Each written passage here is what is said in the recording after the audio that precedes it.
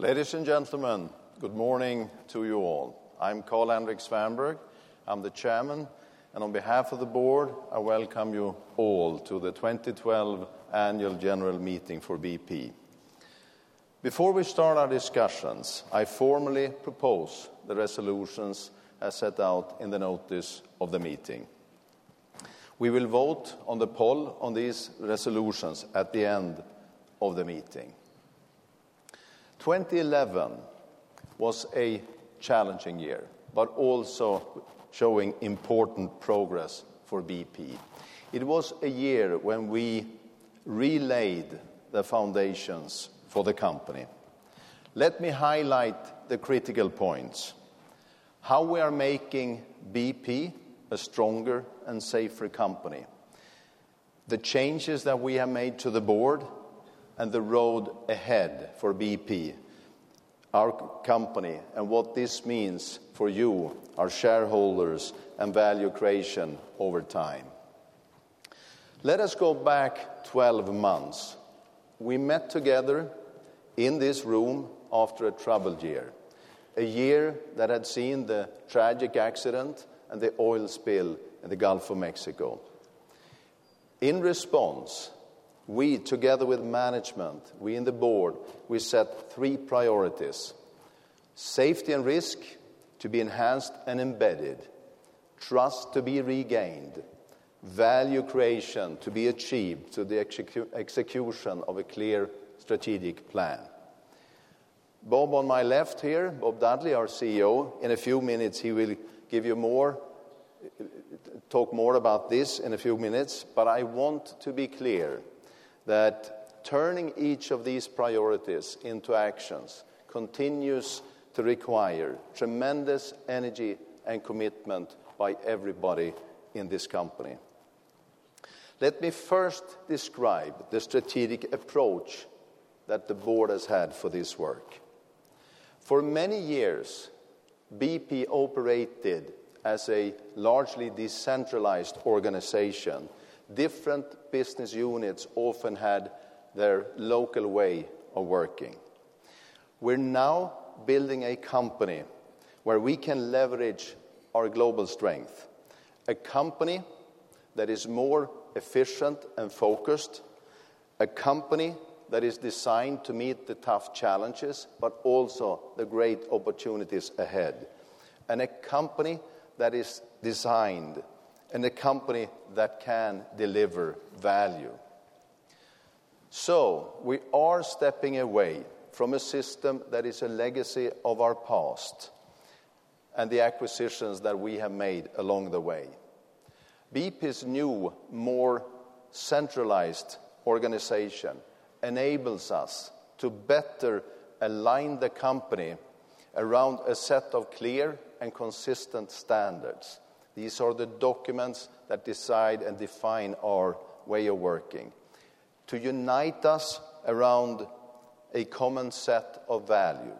Align our approach to risk that can encourage the sharing and knowledge and capability, the sharing of knowledge and capability, and all within one system of remuneration. From all my experience from leading global companies in challenging circumstances, this represents fundamental change. I witnessed myself significant progress when I visited our U.S. operation, including Alaska last year, Azerbaijan, our oil sands projects in Canada, and some places in Asia. During the year, the board supported and challenged Bob and his team as they worked to enhance BP's culture, systems, and processes. The board also initiated a review on the way that the company manages, reports, and acts on risk. And we enhanced and we grew the safety and operational risk function. And to be clear, safety and value goes hand in hand. It is about each employee having clear and well-defined tasks and responsibilities, training and tools, as well as the support and the ways to access expertise in critical situations. It is about getting it right the first time. Therefore, there is no conflict between safety and value creation. So, let me then talk about trust. In an industry that makes vital contribution to everyday life, BP can only be successful if we have the trust of the people and the societies where we operate. And you all know that you cannot win the trust of people simply by saying, "Trust me." You earn the trust through your actions, through what you do. Therefore, during the year, we work closely with governments, with regulators, with our industry, demonstrating the enhancements that we are making to risk management, and sharing the lessons of what we have learned. In the US, we continued to meet our commitments to those that have been affected by the spill, and we reached an important settlements with several parties involved. So by working and making priorities of safety and trust, we reinforce the foundations of a strong BP, a BP that can deliver sustainable value. In the past, we measured our success by barrels of hydrocarbons produced. We now measure success on the value that we generate for you, our shareholders. And we have therefore taken a hard look at our portfolio, disposing what has a higher value to others, and thereby releasing value earlier in the life of our assets. We're playing to our strengths. BP has always been one of the great explorers, and we are now doubling the investments in exploration. And it is a sign of confidence in our abilities that last year we were awarded 300,000 square kilometers of new acreage for exploration. That is a record in BP's history. It's unprecedented in recent decades. But value creation must of course also be reflected in the dividend. We restored the dividend in 2011, and recently we increased it by 14%. These are important steps, but they are only the beginning of a journey. The company continually looks for new ways of forming partnerships and relationships around the world. Russia is particularly important to BP. Since its formation in 2003, TNK-BP has paid $19 billion of dividends to BP. Last year alone, $3.7 billion. And the assets, our share of the assets, are now worth more than $25 billion. All of this from an investment of only $8 billion 9 years ago. This is what I call a good investment. We are fully committed to Russia, but there, as elsewhere, the nature of our industry is rarely straightforward. However, this will not hold us back. BP did not become one of the greatest companies in the world by being timid. Let me now turn to the changes we made to the board. We have sought skills and experience that is relevant to our strategy and to the challenges that we will face in the future. After this AGM, 8 of the 11 non-executive directors will have served less than 3 years on the board. This represents a substantial refreshment. Andrew Shilston just joined us, and as did Professor Dame Anne Dowling. Andrew was the finance director at Rolls-Royce. But equally important, he is an oil man with many years of experience from Enterprise Oil and Can Energy, and heads up the engineering department at Cambridge, one of the finest engineering academies in the world. And she brings exceptional academic and engineering expertise. Brian Gilvari took over as our CFO. And Brian has over 20 years' experience from BP. Byron Groth, our previous CFO, he stays on with us as a director responsible for corporate business activities. After nearly 6 years on the board, Bill Castell has decided not to seek re-election. Bill has made a substantial contribution to the board, not least as a chair for the Safety, Ethics and Environment Assurance Committee. He's unable to join us here today, but I speak for the entire board when I thank him for all that he has done. Bill's role as an independent director, senior independent director, will be taken over by Andrew Chilston, who I said just joined. He will be supported in this role by Anthony Bergmans, our longest-serving board member. Paul Anderson.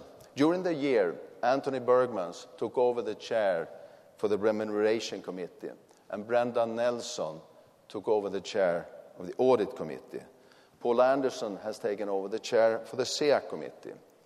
Meanwhile, Ian Davis has continued as the chair for the Gulf of Mexico Committee, which has been invaluable in allowing the main board to manage its work during the restoration of the Gulf of Mexico and the litigation.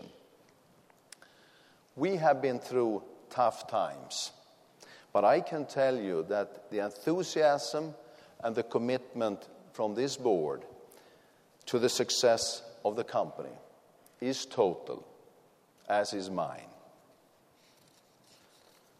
I want to thank all the directors for their efforts and advice. I want to thank Bob Dudley and the team for all that you have done during the year. And I would like to thank our employees for their commitment to make BP a stronger and safer company.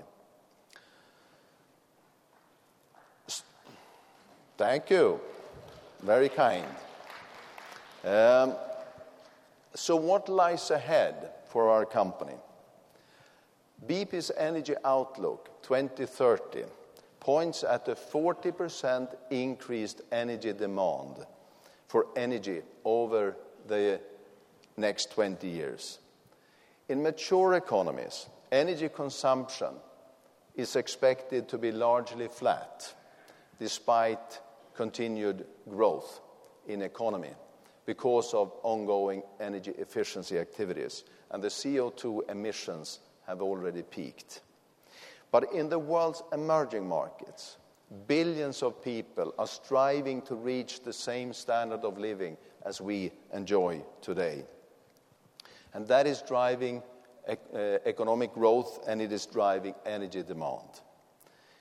The encouraging development of new forms of energy continues. It's the fastest growing form of energy, but from a very low base. And hydrocarbons will still dominate over the next several decades with an over 80% market share of energy produced. It is therefore important to recognize the essential role that hydrocarbons will continue to play in fueling progress around the world. In this world of great opportunity, it is our determination to significantly enhance the value of BP by actively managing our portfolio, by expanding our exploration activities, and by working with our partners to explore for oil in increasingly difficult areas. You will see BP tackle the very tough technical and physical challenges involved in meeting the world's energy needs. You will see BP live up to its commitments to local communities and to society. And finally, you will see BP repay the loyalty shown by you, our shareholders, by creating material rewards. In all of this, I can assure you that we as a board will commit all our expertise and energy to realization of these objectives. BP is a great company with a great history, and I'm convinced of a great future. As your chairman, I'm determined to lead a BP that can succeed in meeting the opportunities ahead. So I would like to end by thanking you for the support that you are showing. And I thank you for coming here and being here with us today. So with that, let us move to the more formal business of the meeting. So, thank you for continuing to coming here to Excel. And given the numbers that are here, this remains the best venue for us, suited to the needs we have. I am keen to ensure that all of you who wish to have the opportunity to have the say on today's agenda. Our shareholder base is broad, with the majority of our shares being held outside the United Kingdom. And for this reason, all our voting is by way of a poll. This, of course, should not at all hold back the debate and discussion in the meeting today. With your support and assistance, I believe that we can move through the resolutions efficiently. The notice of the meeting contains the text of each resolution. There are supporting notes which give further clarification and background. Information on all of the directors who are offering themselves for re-election and election are here. A full description on how the meeting is to be conducted you can find on page 18 in the notice of the meeting, as you also can read about the poll procedure. As we go through the meeting, you will see behind me slides with the number and title of each of the resolutions that we are discussing. The resolution 19, 21, and 22 are proposed as special resolutions. A special resolution needs to be passed by 3/4 majority of those voting in the poll. All other resolutions are ordinary resolutions which require a 50% or simple majority. So, ladies and gentlemen, let's now discuss resolution number 1, the annual report and accounts, which you find in our report, which is our report in BP in 2011. I have already made my comments. Bob Dudley, our CEO, will now give his own thoughts. We will then have questions. Please, Bob. Thank you. Thank you, Carl-Henric, and thank you for your leadership and support over the last year. Our non-executive directors have a wide range of experience, not only in energy, but areas such as safety, engineering, and finance. And as a management team, we greatly appreciate their scrutiny and expertise. I also want to thank and add a personal welcome to all of you and to say thank you for sticking with BP through the past couple of years. It has been a challenging period. We've continued to apply the lessons from the Deepwater Horizon accident, and we've continued to make BP fit for the future, strong enough to grasp the new opportunities we face and wise enough to manage the risks that brings with them. As Carl-Henric has said, BP continues to learn the lessons of 2010 and continues to make changes to enhance our systems and processes and our ability to operate safely and effectively. Let's look at the company that we are today. All our BP operations, with the exception of those recently acquired, apply a single operating standard. Our upstream has undergone the biggest change in 20 years by moving from a series of local businesses to global teams that apply global standards, whether that's in Aberdeen, Angola, or Azerbaijan. We put in place new checks and balances, largely through a new team of safety experts who work alongside our business leaders and they can intervene if necessary. We've reviewed the company's performance and reward system. We reward safety and teamwork alongside financial and operating outcomes. And we launched a new set of values and a refreshed code of conduct. We are a smaller company today, but we're also a stronger one, and we continue to invest boldly in what we do best. At the same time, we are divesting assets that are less strategic or competitive. When I spoke to you last year, those changes were just beginning. Today, they've mostly been made. Then we were largely focused on stabilizing the ship.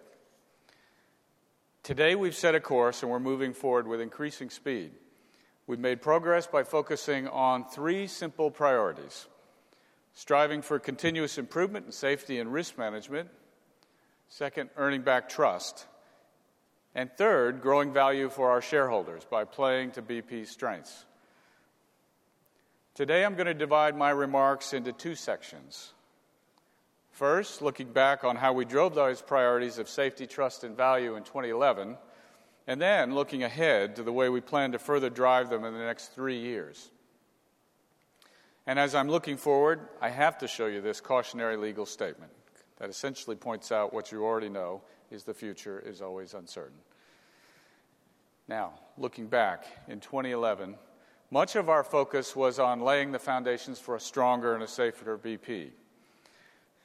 A major structural change was the establishment of a new corporate safety team, our Safety and Operational Risk Management Organization. We call it S&OR in BP. The leader of S&OR reports directly to me, and the organization has 2 clear roles. First, it has a central team of experts who design and maintain the group standards.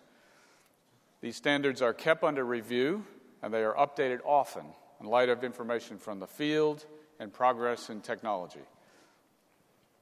Secondly, S&OR has hundreds of deployed staff who work alongside the people who manage and run our operations in rigs and refineries and other plants. They're not part of the line business management. They're independent, and their remit is to provide advice and also challenge. They need to approve appointments of safety-critical staff, for example. And if they believe that an operation needs to stop, then it stops. And last year, there was continued progress. We had fewer days away from work injuries. We had fewer recordable injuries, fewer losses of primary containment, such as spills and leaks. But we are anything but complacent. Safety is a never-ending journey of learning, improvement, and it will always be good business. Last year, we restructured our upstream business into 3 global divisions of exploration, developments, and projects. Production. This allows us to establish and propagate our standards globally, more simply, so that, for example, we have a standardized BP drilling and wells operation globally. This organization change was the biggest change in the upstream business in a very long time. Also in 2011, we carried out a very large number of turnarounds, which is where you take an asset out of service for a major maintenance overhaul. We carried out 47 turnarounds in the upstream in 2011, which was an unprecedented number for us. Let me move on to the subject of trust. I believe that trust comes from doing what you say you're going to do, and this is how we've sought to act in the Gulf of Mexico. From the very beginning, we stepped up to our commitments to the communities in the region, and we've worked hard to deliver on those commitments now for nearly 2 years. Our guiding principle was not to do the minimum as required by law, but to do the right thing. We've continued to devote people and resources to that area, and we are seeing recovery. The beaches are open, and 2011 was a great year for tourism. And independent studies have shown that the Gulf seafood is safe. In February, we achieved an important milestone in the legal proceedings when we reached a proposed settlement with the Plaintiffs' Steering Committee, which represented thousands of people who have brought claims from the Gulf Coast region. BP has estimated that that proposed agreement will cost around $7.8 billion and will resolve the substantial majority of legitimate economic loss and medical claims. Aside from that, BP has spent more than $22 billion towards meeting its commitments in the Gulf, including more than $8 billion already paid to individuals, businesses, and government entities, as well as around $14 billion spent on the operational response. Another way in which we build trust is to be consistent all over the world. So last year, the management team spent a lot of time discussing the values we wanted BP to exhibit every day. Rather than coming up with textbook examples, we came up with 5 simple, personal qualities that we believe the company stands for. And they're safety, respect, excellence, courage, and acting as one team. These are more than just words. They are how we work. The values are built into our performance management system and our reward systems. As of last year, BP's people are now paid not only on their contributions to business results, it's obviously important, but on their contributions to safety and risk management and behaviors that exhibit our values. Turning from personal and corporate values to shareholder value, 2011 was a solid year, both in terms of in-year performance and in positioning BP for the years ahead. We had an outstanding year for access to new acreage. As the chairman said, we were awarded 55 licenses in 2011 alone, making a total of 84 licenses in 12 countries since October 2010.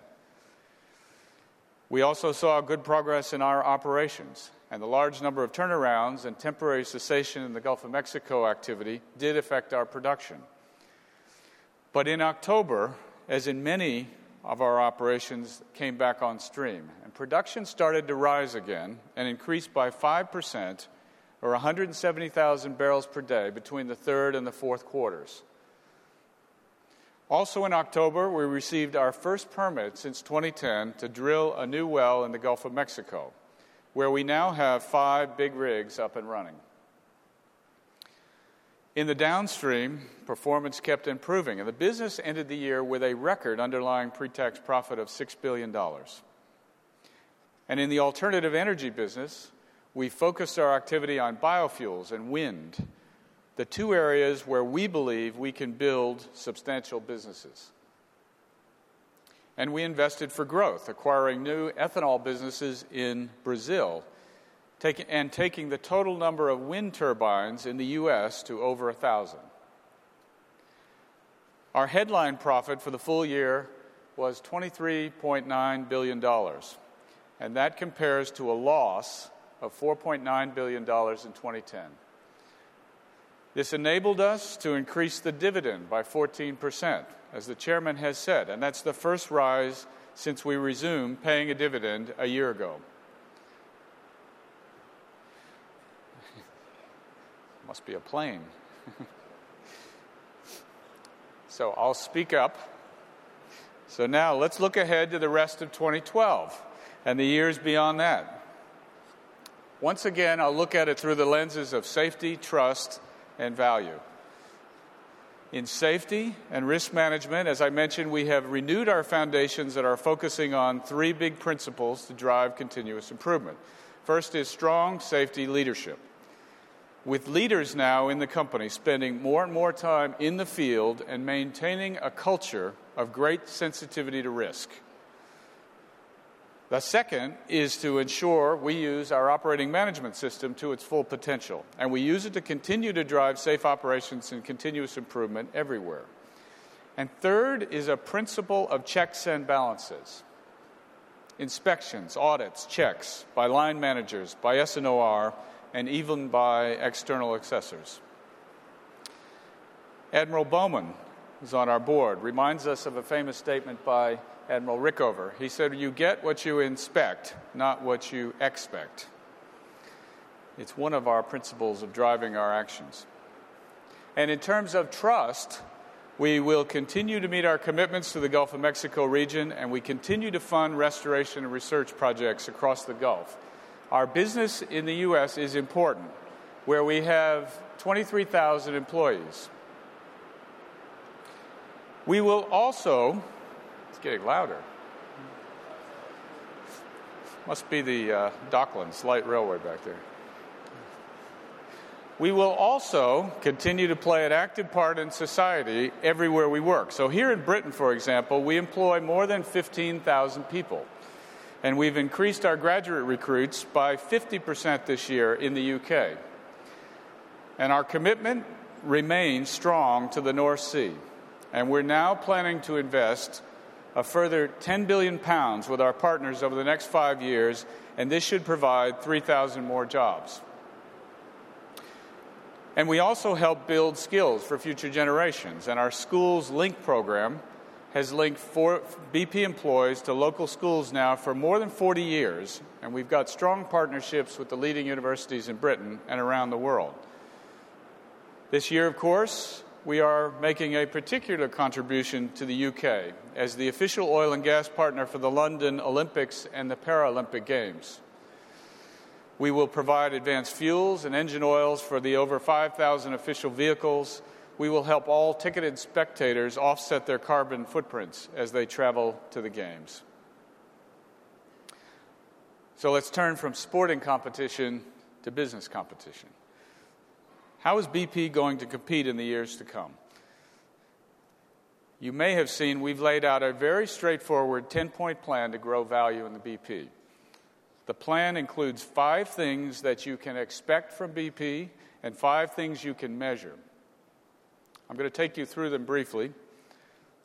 The first point, as you would expect, is that we will continue to have a relentless focus on safety and risk management. You can expect that. The second point is, as Carl-Henric said, we will play to our strengths. BP is what is known as a supermajor, a global energy company with operations all along the energy supply chain. But each stage of the chain is becoming more complex, and we need to focus on BP's distinctive strengths. And we're investing in those strengths in those parts of the value chain.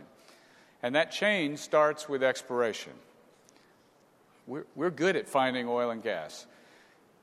And we also have strengths in managing deepwater operations, giant fields, and gas value chains. We have a world-class downstream business. And we have some industry-leading technologies. And we have strong relationships around the world. And we would not have lasted over a century without those. We're now investing in those strengths, and we are divesting other areas. For example, we are investing in exploration but divesting mature oil and gas fields that other companies can specialize in. Those areas include the southern North Sea and some fields in the Gulf of Mexico. We're investing in refineries that are well-positioned and well-configured, such as the Whiting refinery in the Midwest of the U.S. But we are divesting those refineries that are less well-positioned or configured. The principle is to prioritize value over volume and quality over quantity. We're exploring in 4 main deepwater areas: the Gulf of Mexico, the North Sea, North Africa, the South Atlantic, Southeast Asia, and Australasia. It's actually more than 4. We have gas value chains around the world, shipping gas from Trinidad to Europe and from Indonesia to China, and most recently from the Indonesian Ocean to customers in India with our partners in Reliance Industries. Giant fields under BP's operation include one called, we have colorful names in the oil and gas industry, it includes the Mad Dog field in the Gulf of Mexico, the Clare field in the North Sea, Rumaila, which is Iraq's biggest field, Tangguh in Indonesia, and Shah Deniz in the Caspian Sea. These are some of the largest fields in the world. We're investing for quality in our downstream businesses, for example, in that major upgrade of the Whiting refinery in the U.S. Technology is being used in support of safety and value creation. One current example is the system of wireless corrosion monitors that's being deployed in our refineries to monitor pipes and valves. Moving back to the 10-point plan, point 3 is that we will be stronger and more focused. And this comes about largely through the strengthening and focusing of our portfolio. Point 4 is that we will be simpler and more standardized. And that's what you're seeing with the new S&OR organization and the new upstream structure to drive standards throughout BP. We've also promised to give shareholders more visibility of the value of our business, and we are delivering on that promise.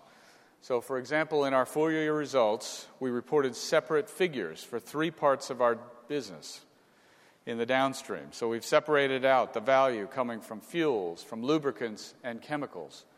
And we have now separated out for you to see the results more clearly of TNK-BP in Russia. Turning to what you can measure, we have pledged that active portfolio management will continue. And in 2012, we will continue to strengthen the portfolio. And we'll do that through a series of divestments, which will total, we believe, $38 billion through the end of this year, from beginning in 2010. The expected total of announcements, divestments today stands at around $23 billion. Point 7 is that we plan to bring on stream new upstream projects with higher unit cash margins. In fact, we expect to see 15 new projects coming on stream in the next 3 years with margins that are around double the existing average of our portfolio, if we assume a $100 barrel contribution. Having a stronger portfolio with higher margins means we will create more cash. And our goal is to generate 50% more operating cash by 2014, working on assumptions, again, of $100 a barrel. The full details of these assumptions and calculations are in the annual report of accounts. Point 9 of the plan relates to how we use that cash. So the plan is to reinvest half of that in the portfolio of assets that we have, so it gets stronger all the time, and to use the other half for other purposes, such as distributions to our shareholders or paying down debt. All of that requires financial discipline and a strong balance sheet. And we aim to keep the gearing level of the company in the lower half of the 10 to 20% range. So, that's the 10-point plan in summary. But what can you expect to see year by year? This is what we showed to investors when we presented our results in February. You can expect 2012 to be a year of milestones as we invest around $22 billion in good projects. We plan to start up 6 new projects this year, and we plan to have 8 big rigs running on BP-operated fields or exploration work in the Gulf of Mexico. We plan to deliver $2 billion in underlying downstream performance improvement compared to 2009. And we also expect to complete our payments into the Gulf of Mexico Trust Fund this year. Then, in 2013 and 2014, as investment continues, you should expect to see greater financial momentum coming through in our operations. A further 9 new projects are planned to start up with strong cash margins in 2013 and 2014. The upgrade at the Whiting Refinery is planned to come on stream in 2013. And the divestments are expected to reach that $38 billion number that I mentioned. All of this means that by 2014, we can expect to see that approximate 50% increase in operating cash flow over 2011. I think this is just the beginning of the next chapter in BP's history. And that chapter will bring its own opportunities and challenges. Our analysts set out in our energy outlook to 2030, and I think this is an amazing slide. It says a lot about our industry, it says a lot about where the future is going in the world. It says that energy demand in all forms is set to increase by up to 40% by 2030. It's mainly driven by growth in the emerging economies. The world is going to need new sources of energy supply in all forms. And that is why BP is investing across the spectrum of energy types. From Brazilian ethanol to natural gas in Indonesia to Canadian heavy oil.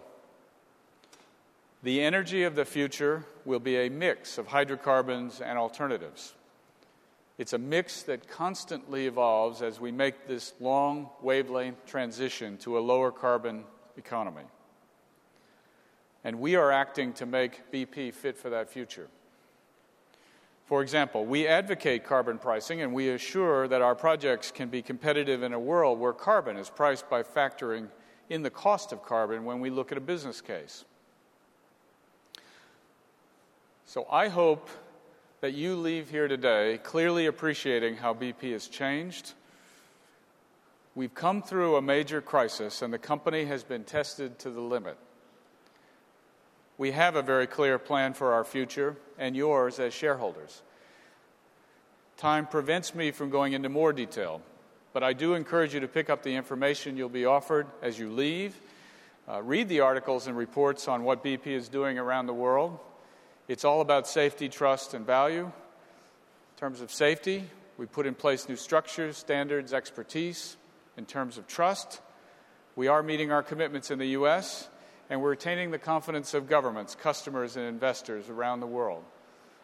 In terms of value, we are on course to build our business and reward our shareholders by playing to our strengths.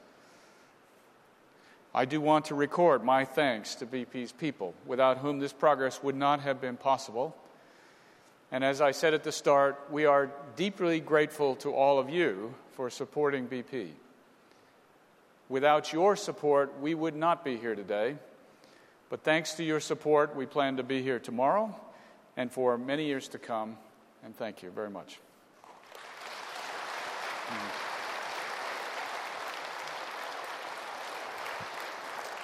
So, thanks, Bob.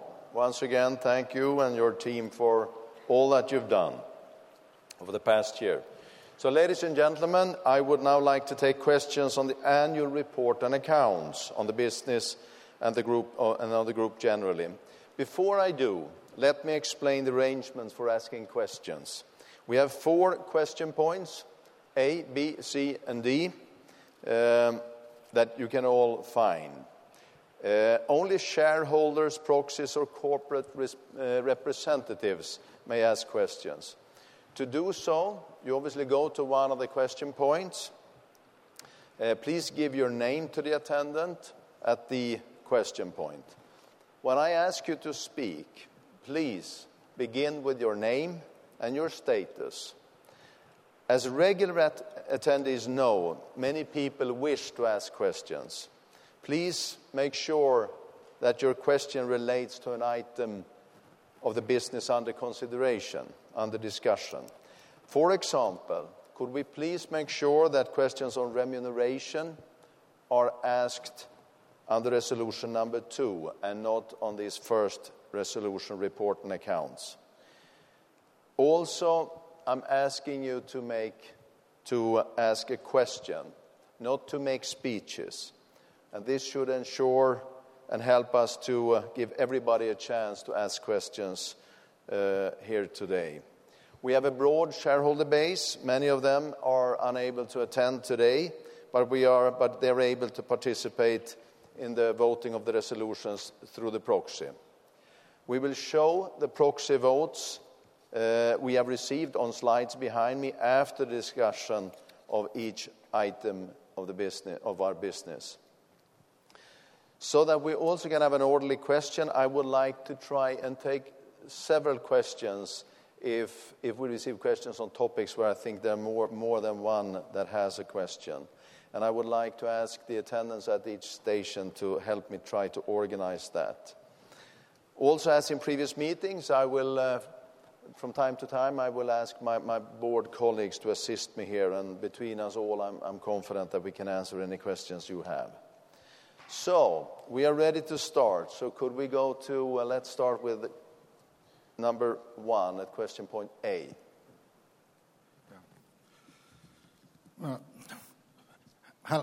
Hello, and I've got a question to ask to put to Bob Dudley. John Benstead is my name, and I'm a shareholder, and also at one time worked for BP for a good few years. Yes, so that's where I'm coming from. And what I'm concerned about are the spillages that you're getting at the moment in the North Sea. And I've seen those. It's in the Independent newspaper on the 9th of this month that BP had got the largest number of spillages. It's 23 out of 69. Now, those figures are slightly misleading, but what you've got in them is the fact that Total and Shell have, in terms of volume, not been as successful as BP. But it's nothing to gloat about at all. And you've got to have more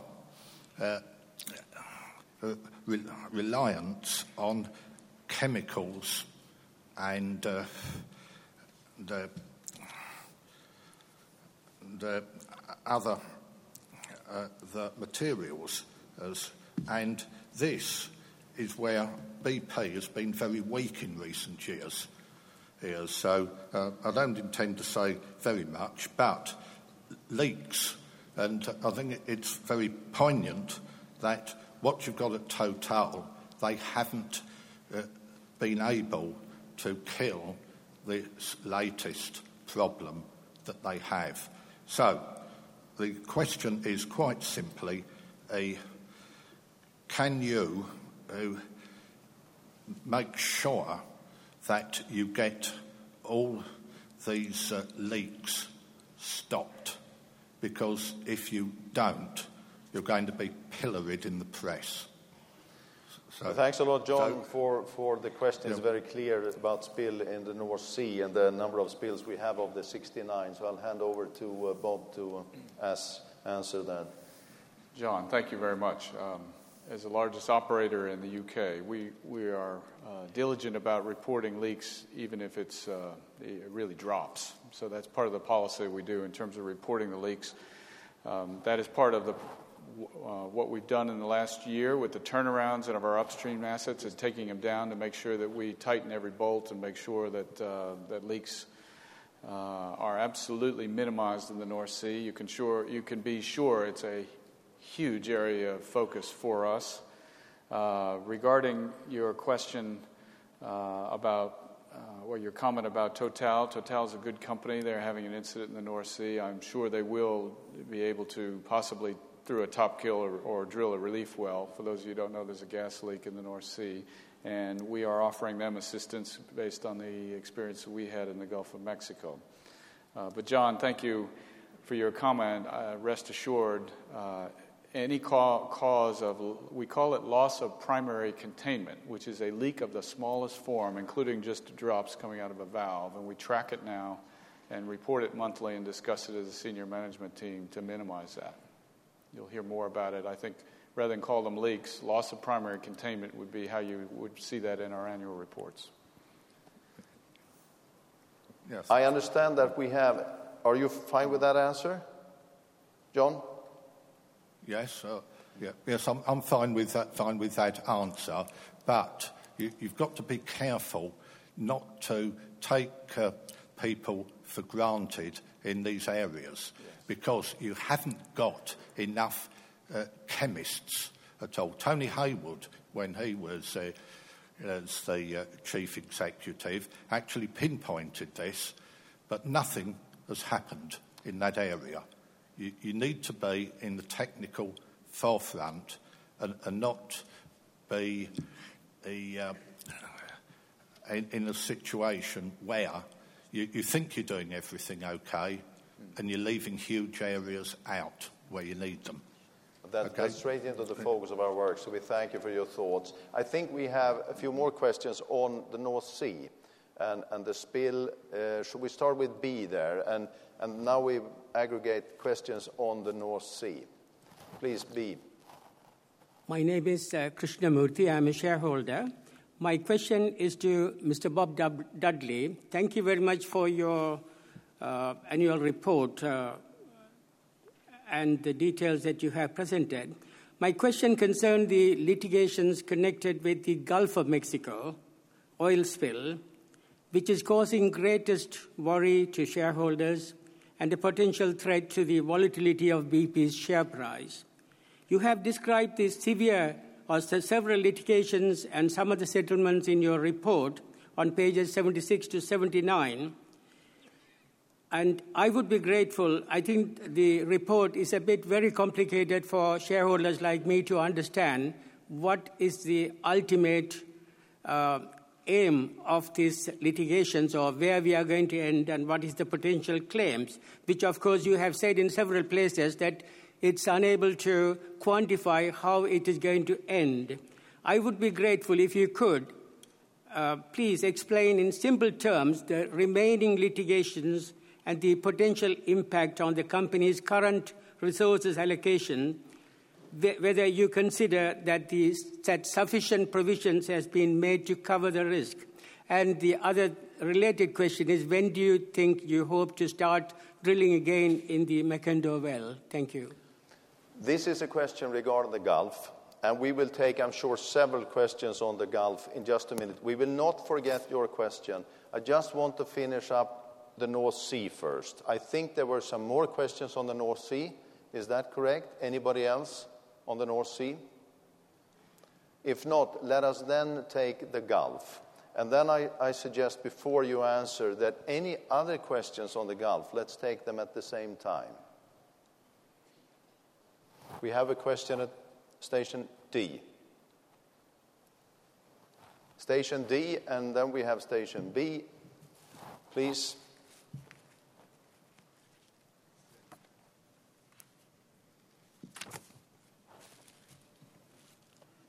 Sorry. Please, Station D. John Farmer, Chairman, shareholder. On the Gulf of Mexico, please would you comment specifically on not so much the recent claim settlement with predominantly private claimants, but the risk of a public sector United States claim for the likes of negligence, which could materially affect the company's fortunes. For example, Department of Justice, possible state, United States state authorities, the public sector claims, which are still outstanding and which surely represent a major risk. Please would you quantify those and comment on likely outcome? Thank you. Right. And we'll continue. B. Hello. My name is Adrian Mahnke. I'm a shareholder, and I also have a question on the Gulf of Mexico. I'm a bit uneasy when reading the report that this might be the last AGM of BP. The reason that brought me to this thought is we all know that you can always fight a court verdict, but you can never fight a prejudice. If you look at the Gulf of Mexico, BP pays hundreds and hundreds of millions for tourism, for seafood marketing, fish and wildlife, recreation, unemployed oil workers, currently $40 billion total, all without a court verdict. At the same time, Halliburton and Transocean walk off unharmed. BP is also almost banned from drilling or getting new drilling licenses in the US. So my question is, since it is a prejudice which BP can't fight against, which are the individual third parties or organizations you are going to contract so that those who cause the spill are put to justice? Could you also add that to your 10-point strategy? Because currently it's completely internal. Thank you. We'll take one more and then we'll answer. From A. My name is Patrick Streeter and I'm a shareholder. Would you, sir, not agree that it is rather hypocritical of the United States to complain about the disastrous pollution in the Gulf of Mexico, while at the same time being responsible for the defoliation in Vietnam, the deforestation in West Africa, and also their cavalier attitude, the pumping of CO2 gases into the atmosphere? All right.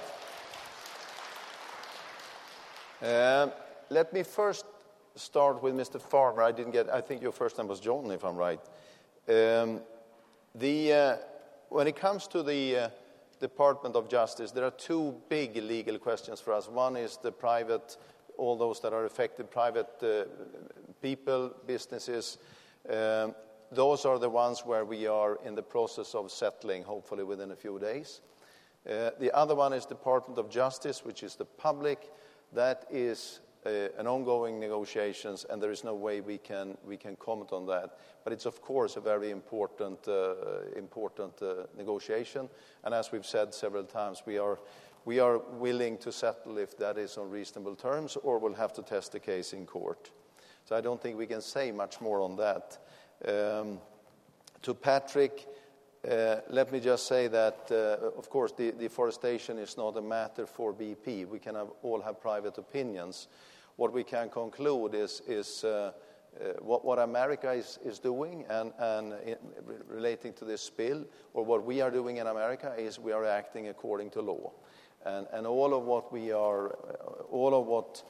are paying in claims to the individuals are all according to the Oil Pollution Act, and it is all handled in court or overseen by court.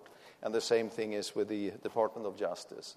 So, and I think we can so far say that we have not been treated in any different way than anybody else when it comes to new licenses. But I give it to you, Bob, and talk more about that, including comments on the provisions. That was the first question. Okay, thank you, Chairman.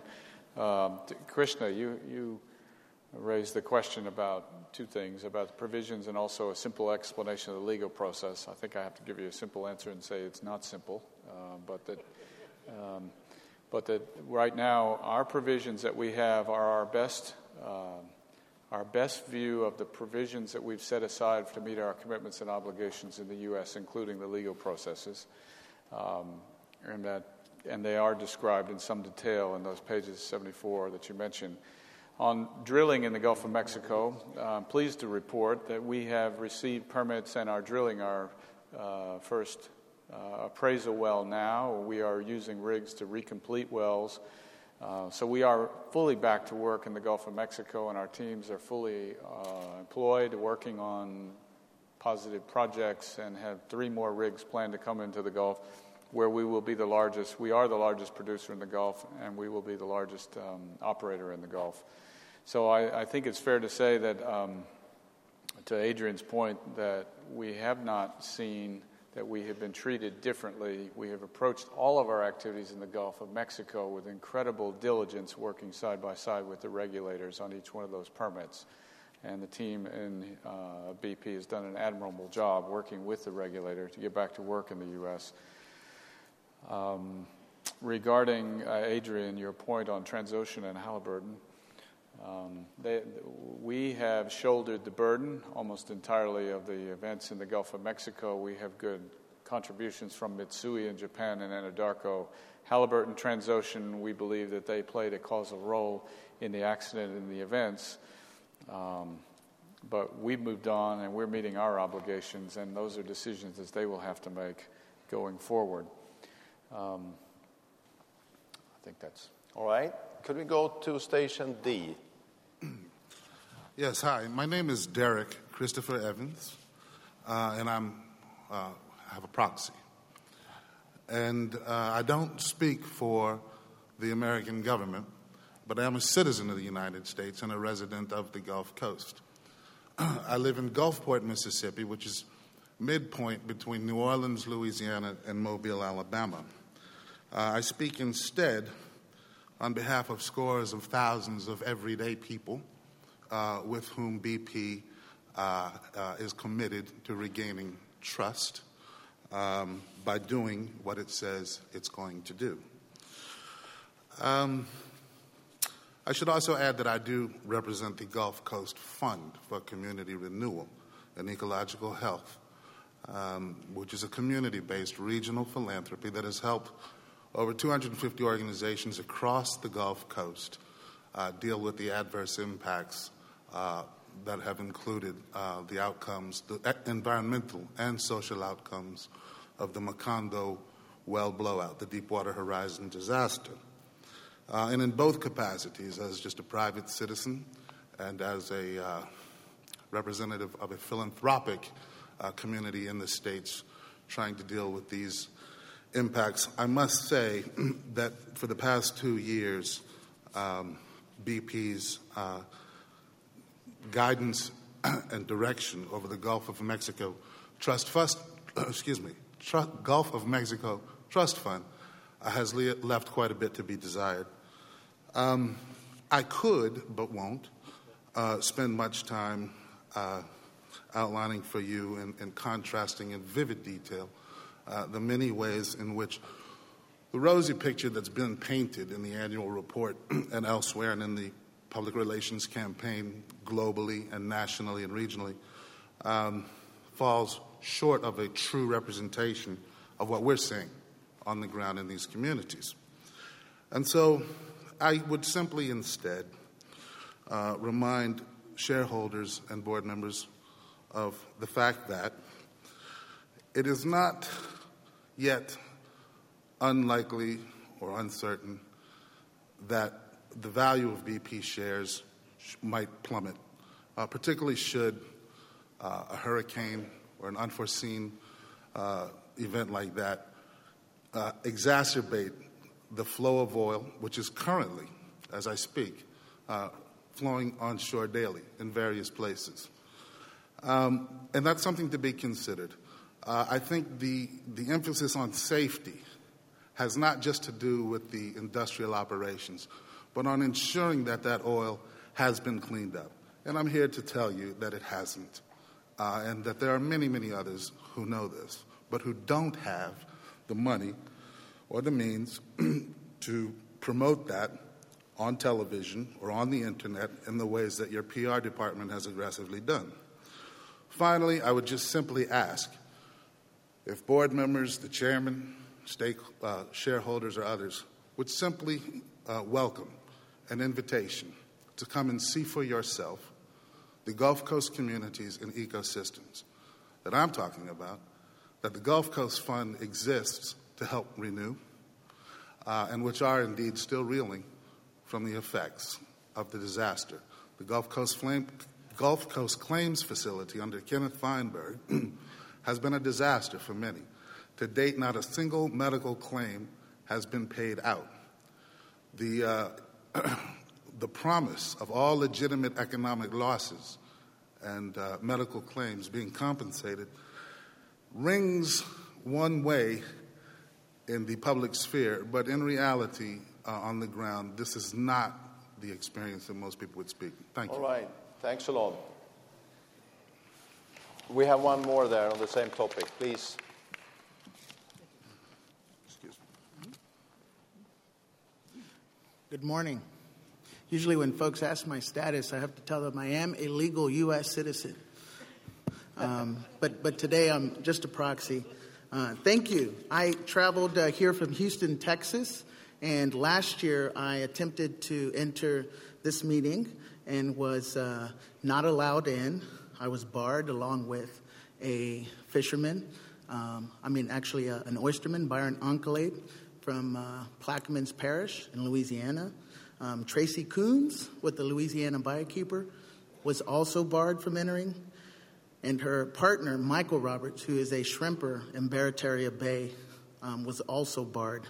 So thank you for allowing us this year an opportunity to voice our concerns and express some vital information for all of the shareholders and for yourself and for the board to consider because I think this affects everyone's investments here. Now that Derek has made quite a long speech, this will be very short, 2 minutes at most. So Tracy, Byron, and Robert represent a larger community of fishermen and families that have also been devastated and uncompensated by the BP drilling disaster. The fishing communities along the Gulf Coast have had an unprecedented year of plummeting fish stocks and all-time lows with no signs of recovery.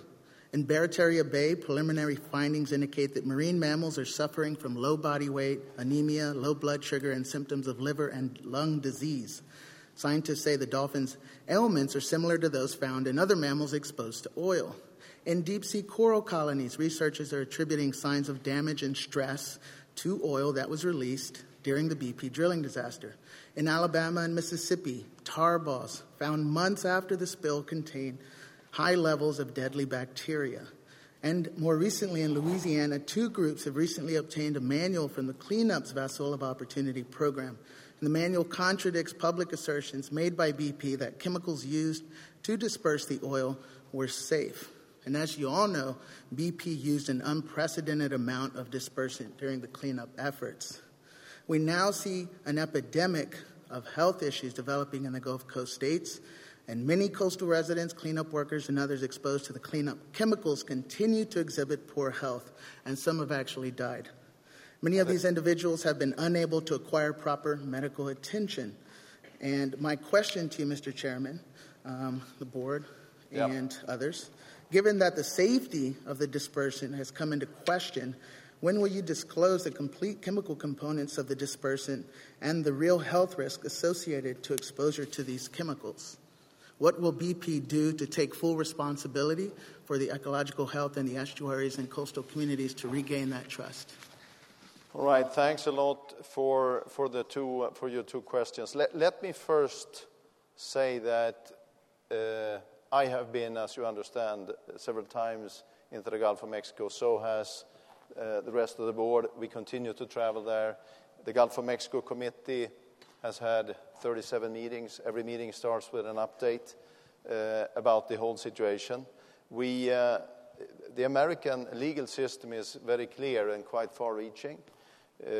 We could have litigated every matter in court for a long time. We met quickly with the American administration, the American president. We set up the $20 billion fund, and we set up a speedy process to compensate those that are affected. That has happened over the last 1.5, 2 years. This process now, if we get to the agreement also now with the Plaintiff Steering Committee, in the next couple of days, this is taken over by their administration, and it's overseen by court. We've done everything we possibly can to make sure that we compensate everyone that has a legitimate claim. In addition to that, there is a natural resource damage assessment process where we are involved, where we work alongside with state and federal NRD trustees. This is going on since May 2010. And all of this is to understand the impact of the spill in the Gulf of Mexico and all its aspects, be it water or shoreline or seabed or marine and bird life. Although that hasn't yet been concluded, we early have agreed to committed $1 billion to early restoration projects. In addition to that, we have also donated $500 million for independent research on the long-term effects on the marine life, money that is overseen by an independent advisory board. So I believe we are doing everything we possibly can, and everything that we are doing is according to American law. And I think it's hard to do much more as a company. But anyway, I thank you for your input, and you can rest assured that we are equally interested as you to understand all the long-term effects. I would now like to go to an old friend, Captain Hawker. It's good to see you here again. Thank you, sir. Ordinary shareholder. When BP acquired Amoco, I warned of America's attitude to safety, quoting the Amoco Cadiz as then the biggest maritime oil disaster. And my experience of working for American companies and their regard for safety was keep your mouth shut or get sacked. Ladies and gentlemen of the press, may I suggest you resist this temptation to systematically knock successful British companies and look seriously at the exact details of disasters such as we have experienced and how much of that was the responsibility of British people and how much of other nationalities.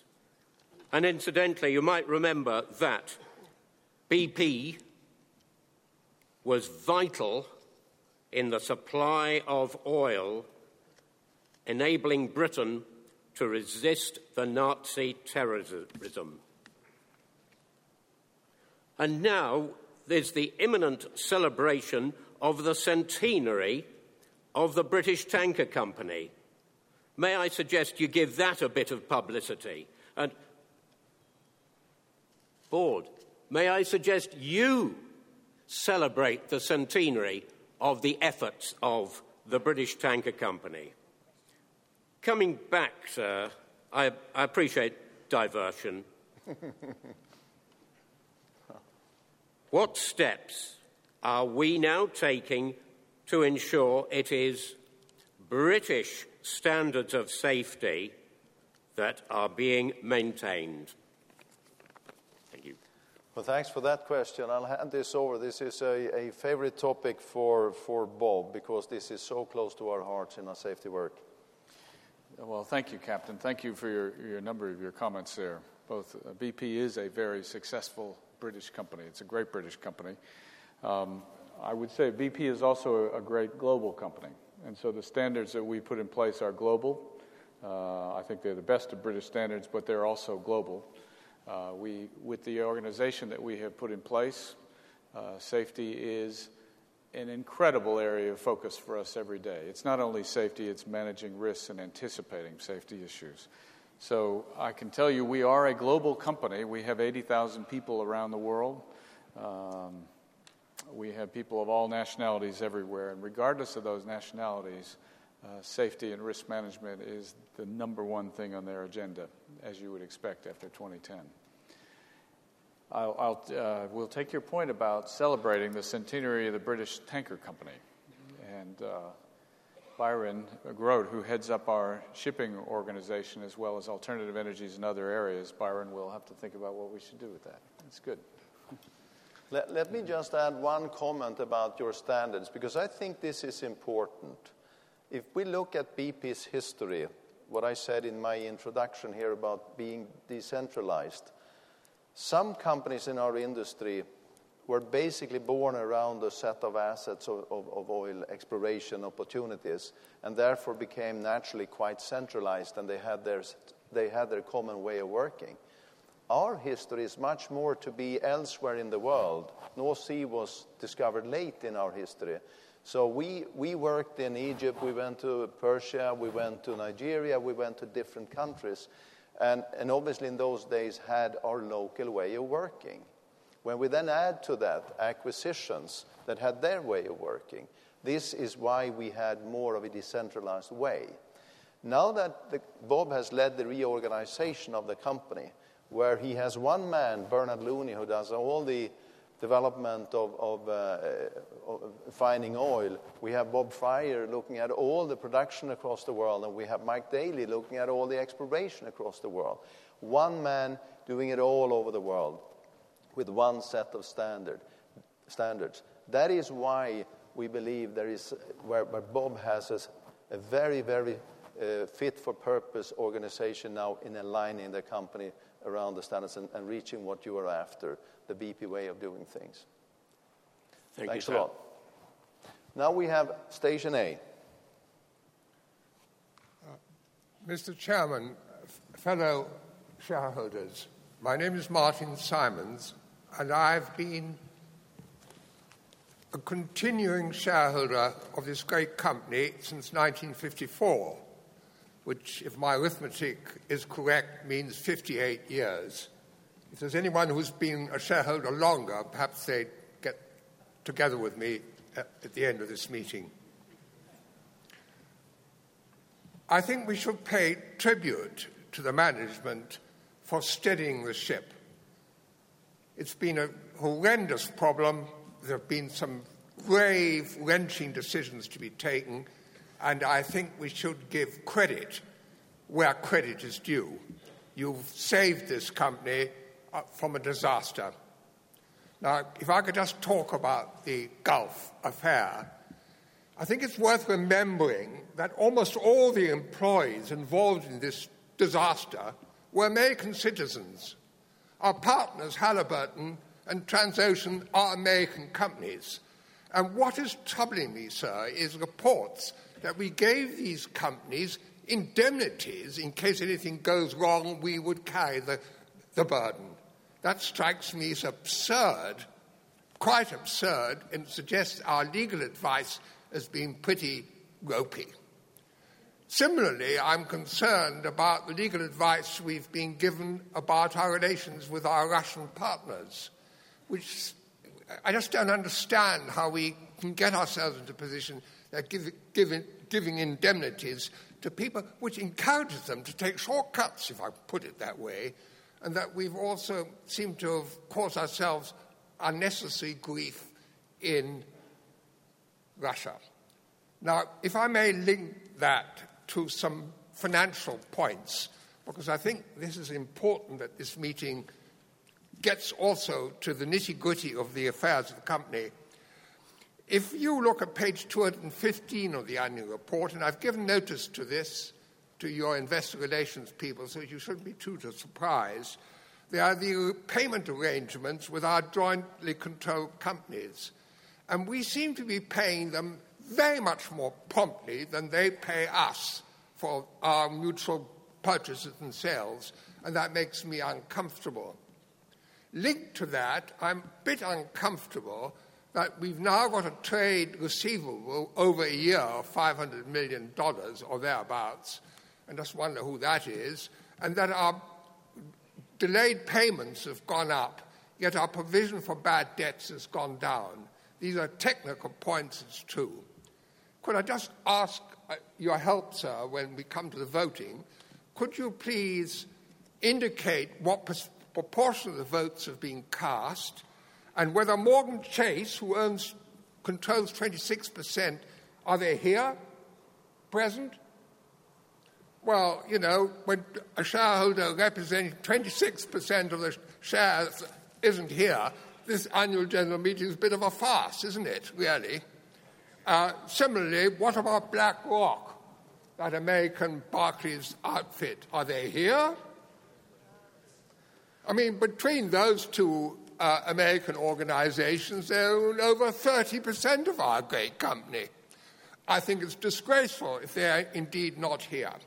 Thank you very much for listening to me. Thanks a lot. First of all, let me just say to you, Mr. Simmons, it's great to have you back here. You do care about the company, and you always ask very relevant questions. The question about Transocean and how we work with subcontractors is extremely relevant. Equally, our joint venture in Russia and how we ensure that we work in a safe way. These are matters that has been frequently on the board's agenda, and I'll start with those questions and hand over to Bob. Well, thank you, Mr. Simmons, and again, also thank you for your perseverance in staying with us and coming back again. You raise a really good point about contractors, because it is interesting that BP, we've gone back and looked at this in great detail. If you go back and look at BP, like its other industry peers, the other big oil companies, we work with suppliers and contractors and partners. And we looked at this in detail, and 55% of the man-hours that the company did are worked by contractors. So we have now gone in even further and looked at the way we work with these third parties, particularly those that are involved in high-consequence, high-risk activities. And then we looked at 21 other organizations around the world in different sectors, whether it's airlines or mining or construction or pharmaceuticals, to try to learn some of the lessons learned there, including nuclear as well, chemicals. We found that those organizations, they tend to work in arenas where they have fewer number of contractors they work with very long-standing relationships, supported by some shared structures and practices and the rewards for contractors. So phase one of our management of contractors is now to begin to focus down around contractors that look at high-consequence activities and reduce the number and have long-term strategic relationships with them. And as you can imagine, we're looking closely at those companies that you mentioned as well. The industry structure does release contractors from liabilities in a very broad way. So as we work and we are modifying contracts, we can't stand out and be the first one and the only one to completely put liabilities with our contractors or they won't work for us. But I think you will see us over time here moving the industry in this area. It's a big area of focus for us, so thank you. Regarding Russia, I think what I would, I've spent a lot of time there. I have a lot of experience there. And what I would say, it has been an enormously good business for BP. And it is worth a lot of noise, but it continues to be a good business for BP and was all the way through last year, and the noise that comes out in the press. It's a very entertaining subject, but we've had some very experienced people who have made a huge difference in TNK-BP, which is a large Russian oil company, brought standards of safety into that company and changed the way that the company operates. And I would just say as shareholders, kind of look through the noise and look at the numbers. And then I think there's the third question around accounts. Accounts, I think we will give Brian Gilvary a chance to speak for the first time at an AGM. Thank you, Chairman. And thank you, Mr. Simons, for forewarning us of the question, which is incredibly helpful. So you're relating to note 24 of the annual report, and you're right to highlight that current assets to current liabilities are in balance for joint operated companies versus the group.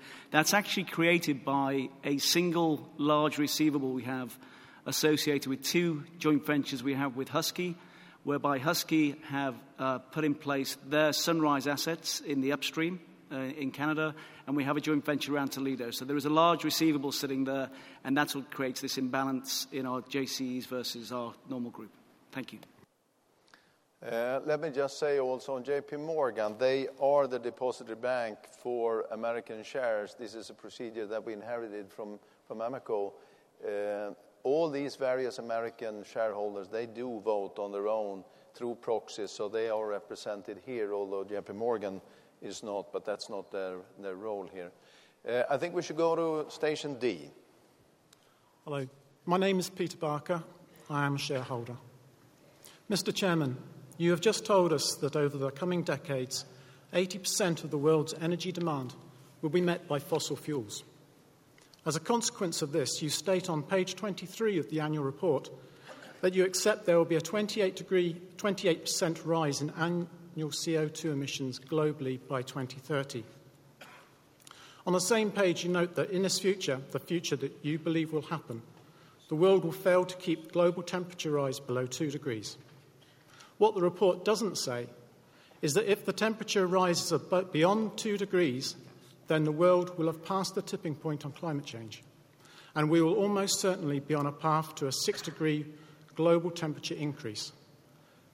This is the unavoidable consequence of the figures you quote. The experts are telling us that in a 6-degree world, we'll face global food shortages, mass population shifts, frequent extreme weather disasters, and the loss of major cities and other huge infrastructure problems, all of which will obviously have an effect on the world economy and on oil demand.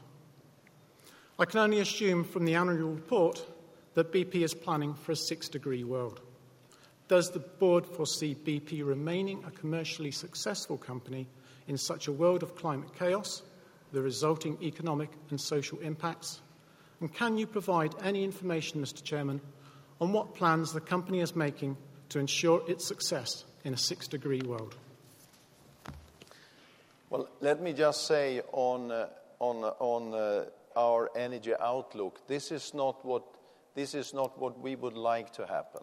This is not a proposition. This is just our best estimate of what we think will happen, and that the 28% increase, and we are showing that this is what we believe. There is, as I said, basically the energy increase comes from the emerging markets, where all these billions of people are striving for improving their standard of living to our levels.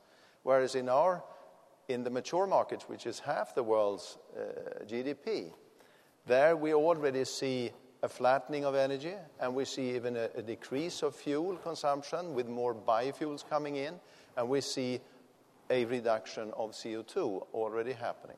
This is the reality that we are facing. because lack of other better alternatives yet. And we do believe better alternatives will come. And last year we invested 1.6 billion into new areas of energy to support the transition. We have been clear with our outlook. We advocate as much as we can for setting a price on carbon so that we can divert into less carbon-intensive fuels. It is clear that to us that in the next 10, 20 years, the most important things we can do to mitigate for climate is actually to work on energy efficiency. It is still the majority of the energy content down in the ground before we use it is lost in waste, lost in heat on the way. Energy efficiency is incredibly important. Secondly, if we can turn coal use into gas use, we can also have a major impact. Probably few things can impact so much than if we could do those things. And we are advocating for it, and we're showing it. But there is not really alternatives available. And of course, this is a political matter. We are doing our job to fuel the world with its demand. C, please. Well, Mr. Chairman, ladies and gentlemen, my name is Kurt Büchelmann from Austria. I joined BP and was appointed by Mr. Buddenberg, a legendary guy in Germany, in 1964, for the, at that time, biggest project of the international oil industry, the Transalpine pipeline. I was on the board of 10 people to build this thing, and then I voted for operating it also, and I was managing director there for about 30 years. And since then, I'm also shareholder of BP, a very small one. And I was very sad about the things which happened in the Gulf and before in Alaska. And I'm following the destiny of BP as the company where I started in the oil industry, but I had a very good comparison always because in this Transalpine project, there was Exxon with 20%, Mobil Oil, BP, and Shell, and many other companies, the 12 biggest companies of the world, so I was always able to compare. Now, at the moment, my three questions are the following. There are three sorrows, and the first one is, I appreciate what you have done, Mr. Dudley. I appreciate what you have done, Mr. Chairman, after the Gulf spill, and try to revamp the whole organization and get out this new code of conduct. By the matter, there's no date in the whole report. If you look, from when is it? There's no date in it. This is just a little fly, not a big thing, but because the report itself, the conduct thing is a very big step ahead, in my opinion. My question is, whether the commitment which you say for the shareholders is not too one-sided and will not lead in the future to the same problems again. Because today, the new companies of tomorrow, I think they have to work for the stakeholders and not only for the shareholders. Examples.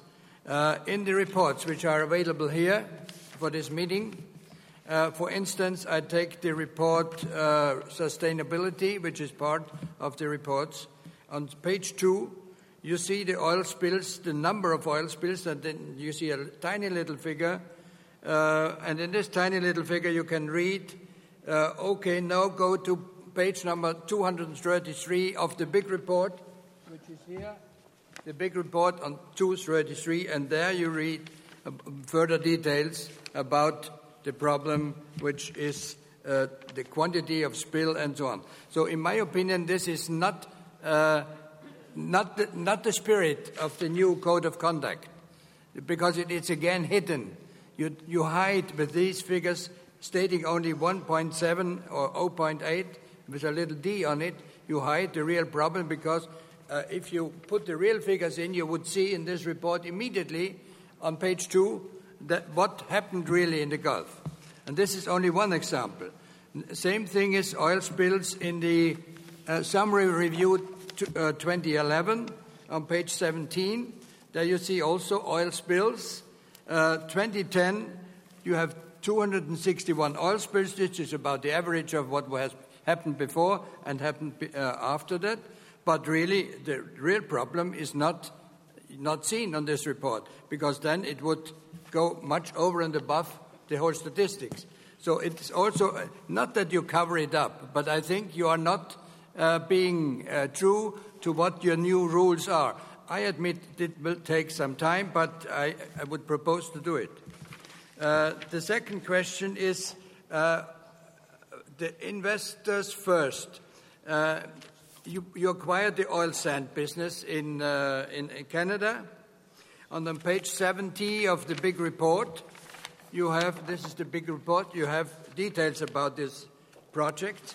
And there, my fear is, and please, this is my question also, how do you provide that the sheer reality of having acquired this oil sand business doesn't lead you into temptation to, again, not adhere to this new code of conduct, because this is a nasty operation.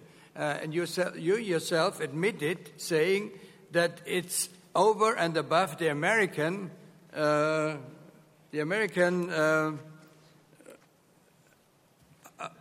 emission rate, 5 to 15% higher emissions than the average crude oil consumed in the U.S. You know, the average crude oil consumed in the U.S.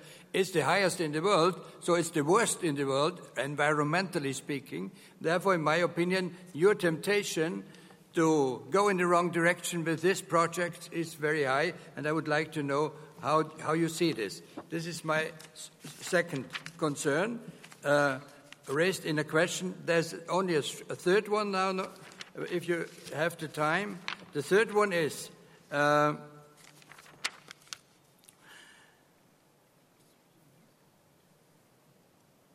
is BP as a company who was launched of being a new energy company by Lord Brownie in the years 2004, 2005, Johannesburg process, going back with this oil shale business and so on to be an old-aged energy company who is bound to burn something and thus have the emission problem in this limited planet.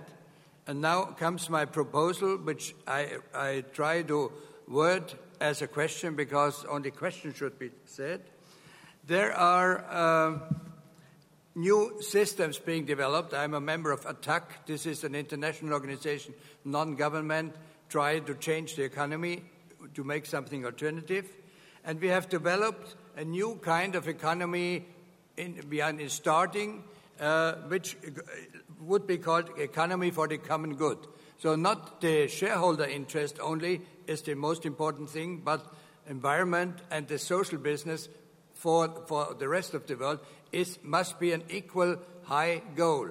So my question is whether you would be interested in a study which even takes BP further of that what you have already done into the direction of an alternative energy company which is working in the interest of the citizens of the world, of the people of this world, and not only of the shareholders. Thank you. All right. Thank you so much. A couple of comments. First of all, I'm glad that you show the time that you've spent reading our documents. That is encouraging. We'll take the advice on producing them and writing them in a better way for the reader. Let me also say that as a company, of course, we are all of us are shareholders, and we own the company, and as such, it's the shareholders that, of course, have to have a say in where this company is going. But we cannot be successful without the approval and the trust from stakeholders. So whatever we do in society must always be thought of in that context. I would like to see if there are, before we get to oil sands,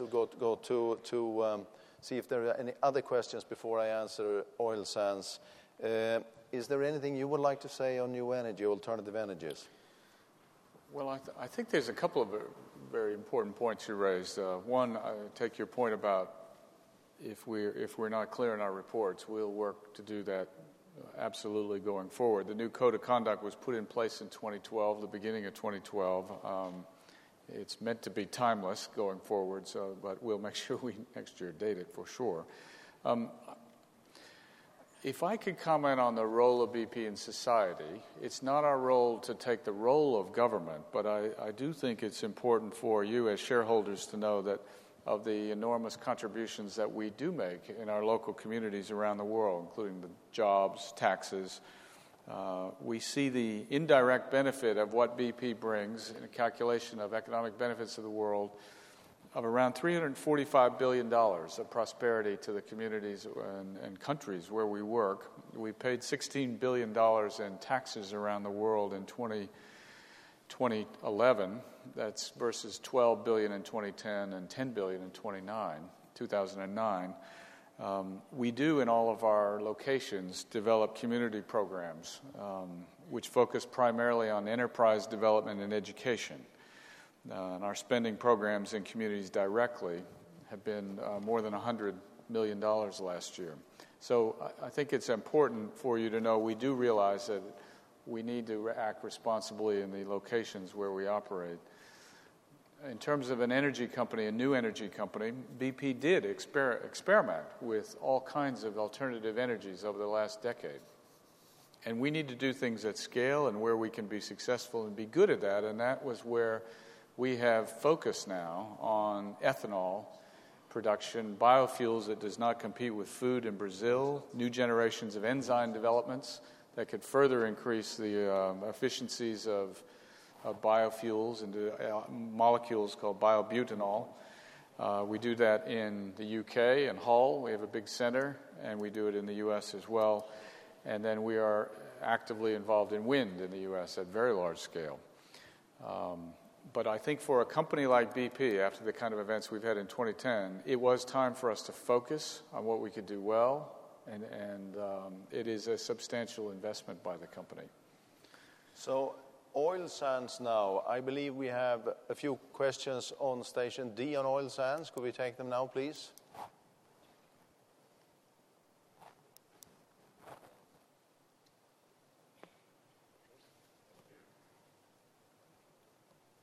Here comes our old friend Clayton Thomas Mahler. Good to see you, Chairman. Welcome back. Thank you. Greetings to the board, the shareholders, and of course to Carl. My name is Clayton Thomas Mueller. Allow me the formality of introducing myself in my own native language. Bonjour, danse, songebene, cnne, tishnakas kanuto dem. I won't go into a big statement. I do want to respect the time and all of the other shareholders that want to ask questions. But I come here with a very specific question related to the emergence of a constitutional game-changing lawsuit that has been agreed upon by the courts in the province of Alberta, Canada, where the tar sands is situated, and where your Sunrise assets and other assets exist. The Beaver Lake Cree Nation has brought forward a treaty rights litigation, a constitutional challenge to the validity of the over 19,000 leases that exist in their traditional territory. And this also includes your assets. So if Beaver Lake Cree Nation win this legal challenge, it will have huge implications for the tar sands expansion, with almost 50% of expansion plans within their traditional territory. BP is listed in this lawsuit along with about a dozen other oil companies operating in the tar sands, as well as the federal government of Canada and the provincial government of Alberta. And so my question for you, the board, and my message, I guess, to the shareholders is, what is BP's contingency plan should the courts rule in favor of Beaver Lake Cree Nation? Such a ruling would essentially make your current leases illegal And why is BP continuing to pursue risky development in a landlocked oil source? We've seen subsequent defeat of the Keystone XL pipeline with reorganizing efforts to build that. We see a massive amount of resistance to the Enbridge Northern Gateway pipeline proposal. All of this being driven by an emerging Aboriginal rights legal regime in Canada. And so what I'm curious about is what are the contingency plans that you all are taking in the wake of this very significant legal challenge and the subsequent legal challenges that will be brought forward as a result. And then in conclusion, I do have a statement that I will not read, but it comes from community members in Beaver Lake Cree Nation. I do have it in duplicate, and I'd love to give you, the chairman, and as well as Bob Dudley, a copy of this statement. We committed that we would deliver that by hand to you all. Thank you very much. Thank you. I'll be happy to receive that when we meet afterwards. Any other questions on oil sands? All right. One more, please. Okay. Hi, I'm Janet Payne. I'm a shareholder. With ecocide on its way to becoming an international crime, your decision, Mr. Chairman, to go into tar sands, or as you've now renamed them, heavy oils, could one day land you in prison. Does this worry you at all? Did you get the question? Sorry, I didn't get the question. It's okay, I'll repeat it. With ecocide on its way to becoming an international crime, your decision, Mr. Chairman, to go into tar sands or heavy oil could one day land you in prison, and does this worry you?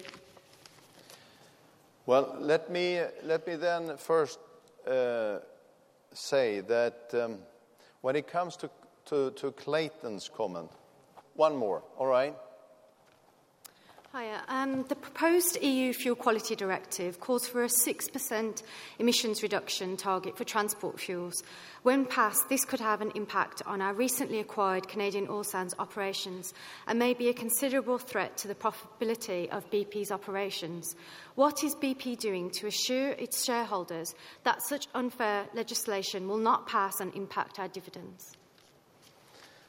So, I will start saying a few things, and then I'll ask also Bob to add to this.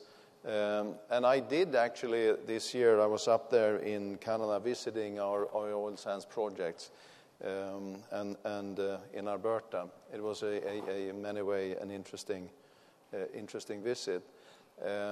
First of all, oil sands today, and I'm sure everyone may be aware of that, but oil sands today is the biggest industry in Canada, just past the automotive industry.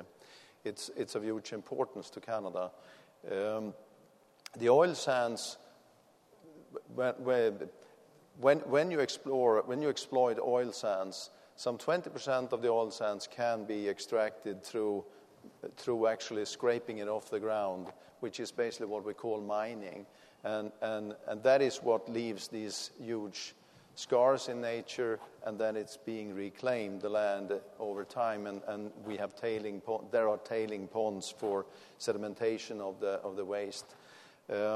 We are not involved in that. We are involved in something called SAGD, which means that we put down a pipe with steam that melts the oil, put down another pipe with a collector that collects the oil, the heavy oil, and then that is in a closed system brought to a refinery. We only touch some 3% of the leased land, and when we have exploited it, it's reclaimed.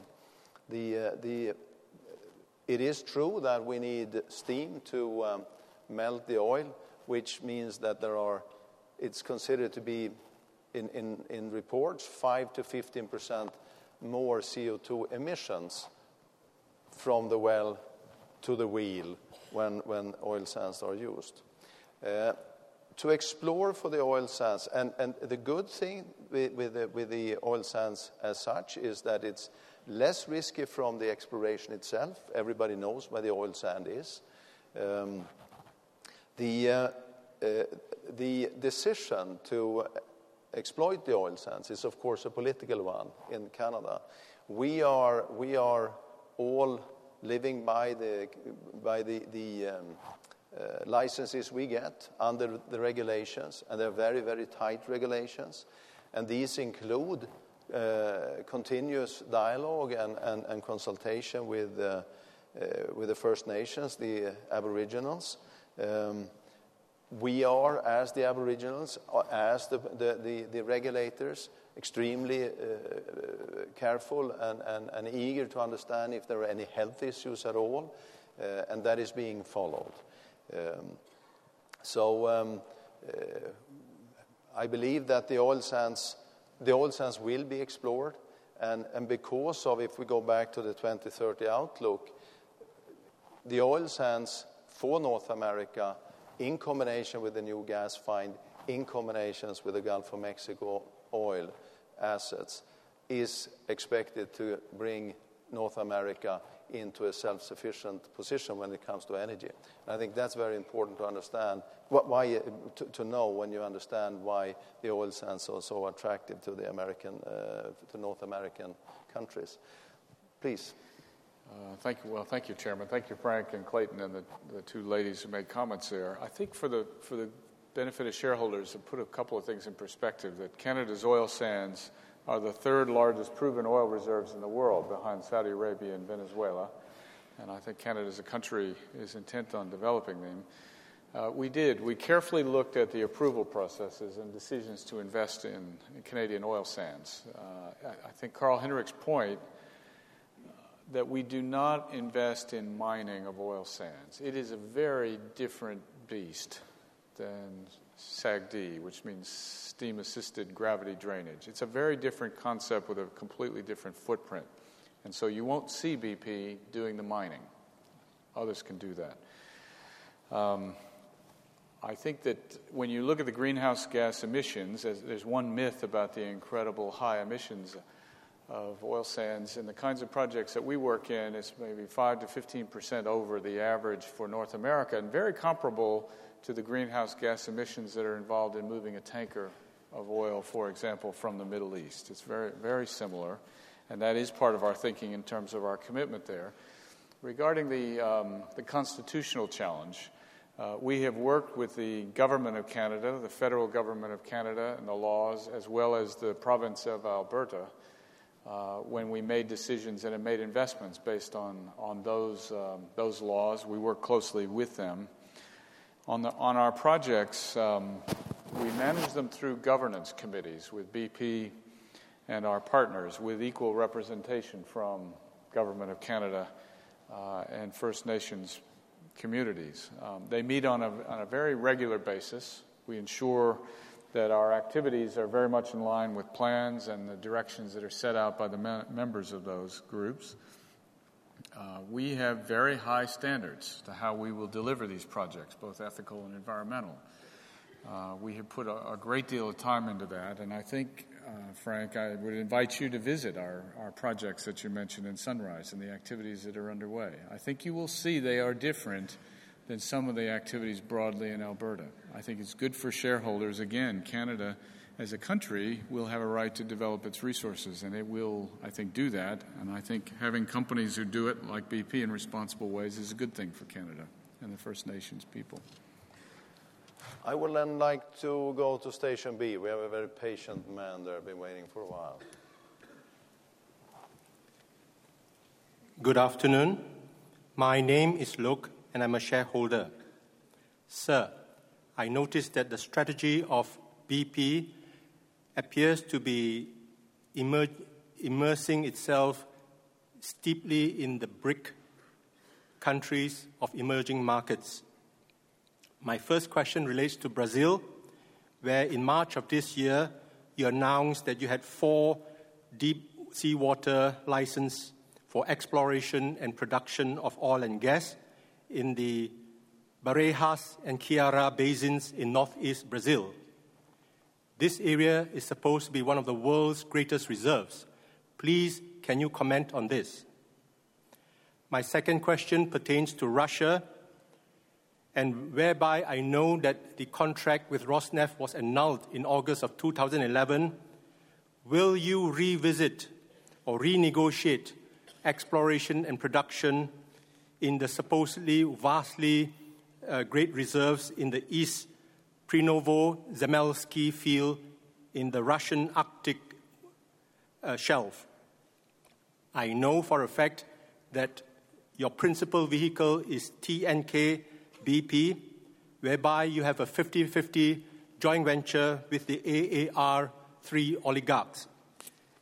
And in this sense, 1/5 of TNK BP accounts for your global oil and gas reserves, 1/4 for your production, global production of oil and gas, and 1/10 of your all-round profits. Sir, you have said that BP has not become great by being timid. So are you timid enough not to approach, the Russian government or Rosneft itself again to renegotiate as to why you and or TNK BP should not re-enter the East Prinovo-Zemelsky field? That's my second question. The third question is that in India, you paid $7.2 billion in February of 2011 for a 30% joint stake with Reliance Industries of India, whereby you have 23 production contracts for exploration and production of oil and gas in the Bay of Bengal. But it has not been up till now that there's only been just gas starting to be extracted from the Bay of Gulf, if I understand it correctly. That's 1 year. And there's no sign of BP re-entering the deep water drilling, which is only 4,600 feet in this case. Why is BP shirking from this when you clearly said that you're not shy of re-entering the deep sea water drilling for oil and gas? My fourth question pertains to China, where you have been in since 2003 in various formats. One of the most exciting things to emerge from China at the present moment is that it's supposed to have perhaps even more shale gas and oil than the United States. Is BP involved in a meaningful or significant way in this manner? But perhaps the more pertinent question to ask is that how exciting is shale oil and gas exploration in the Utica, Pleasant Point Basin in Ohio, and your other shale gas in Texas and Mississippi, like in Woodford, Haynesville, Fayetteville, and Eaglebird, if I understand this to be correct. How exciting is it? My fifth question pertains to the recent fact that you have announced that the LNG extraction, you have agreed with your two other partners, ExxonMobil and also ConocoPhillips, to build a network of pipes together with Transnational Canada to a southern port, which has still not been decided, with building of a plant with LNG, of which there have been some secret deals between ExxonMobil and ConocoPhillips, of which you are not privy to. I don't understand, sir, why you have agreed to this when you have to cough up $40 billion just for building the plant, and it takes about 10 years, let alone the 1 year in deciding the certain relevant points. There are three unknowns which are significant. First is you don't know, you cannot predict how fast is the rate of industrialization of China. You don't know how competitive are the LNG coming from Australia and Africa, and you don't know whether your export licenses will be revoked by the United States when there's a clause in the 1977 agreement pertaining to this extraction of LNG gas. All right. Okay. Yeah. So can I just move swiftly to two small points? One is Vivergo fuels, a biofuel. You seem to have developed a very exciting fuel called E85B, which is 85% ethanol with 15% of butanol, but you're putting it on hold. You have this collaborative stance together with British Sugar and also DuPont of America. Why have you put this on hold? And my last question, but not least, is that you have targeted disposal assets of US $38 billion. So far, you have achieved, with all the disposals in mind, $23 billion. BP became great, like you say, by not becoming timid. And the history is that you amassed Amoco, Arco, and Burma Castrol in the late 1990s. And therefore, are you saving this money to buy either BG of the United Kingdom or, if not, Petrobras of Brazil? Thank you. So, that was quite a few questions.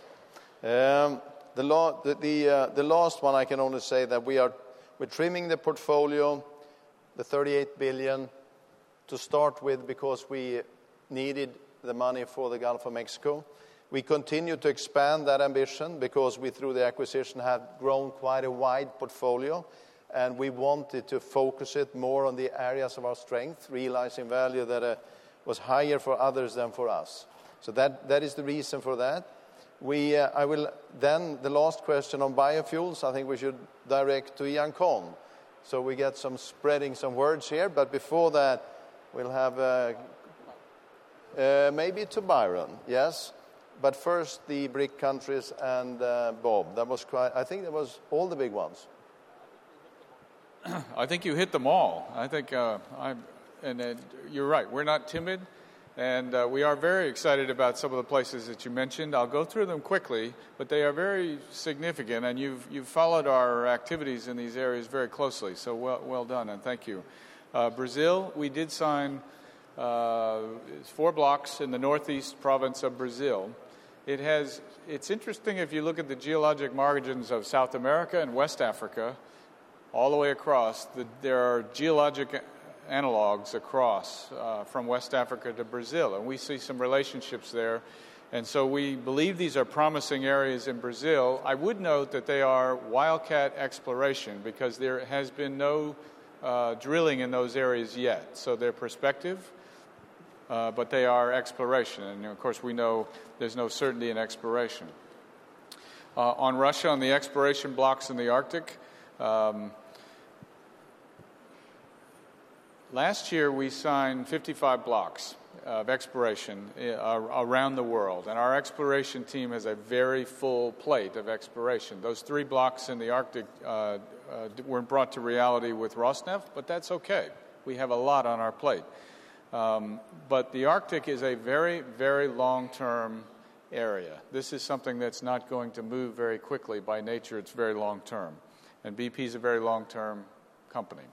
So I think there's lots of time and events that can unfold for the Arctic in general, whether that's Canada, whether that's Alaska, whether that's Norway, or whether that's Russia for BP. On India, you are right. We signed and made the largest direct foreign investment in India last year. Along with that came, I believe it's 22 exploration or production blocks. 30% interest in a producing gas field that produces about 15% of all of India's gas needs right now. It's a country that is, quite frankly, woefully short of energy. And it burns a lot of coal, and natural gas is something that I believe India needs. And we have just filed development plans for 4 satellite areas around the producing field in India, and we have plans to a continuous exploration program in India, shooting seismic and doing work in the years to come. So we remain very enthusiastic about our work in India. And in China, we have cooperation programs, and we are working with CNPC, the Chinese National Petroleum Company, and Sinopec, in shale areas and in coal bed methane areas in China. And it's a question mark whether China has vast quantities of shale gas, but I will say if it does, it has the potential to change the energy flows of the world. We are also active in China drilling for gas in the South China Sea with the Chinese National Offshore Oil Company. We partner with Chinese companies in various parts of the world as well. You mentioned the Utica Shale in the U.S. We have just signed contracts for around 86,000 square acres in the Utica Shale in the U.S. It is what's called wet gas or oil shales. These look highly prospective to us and economic. We'll continue to do that, as well as focusing on the Eagle Ford. Out of that list that you mentioned, the other areas have more drier gas. Our project and our progress in Alaska. Alaska, for a long time, wanted to build a pipeline to the lower 48 with natural gas. With low prices in the U.S., in the lower 48, it's probably uneconomic, and they have now been encouraging the companies to think about LNG out of Alaska. You are right. There are many questions. I don't believe there's any secret agreements between Conoco and Exxon. I think we'll be working together with the state there.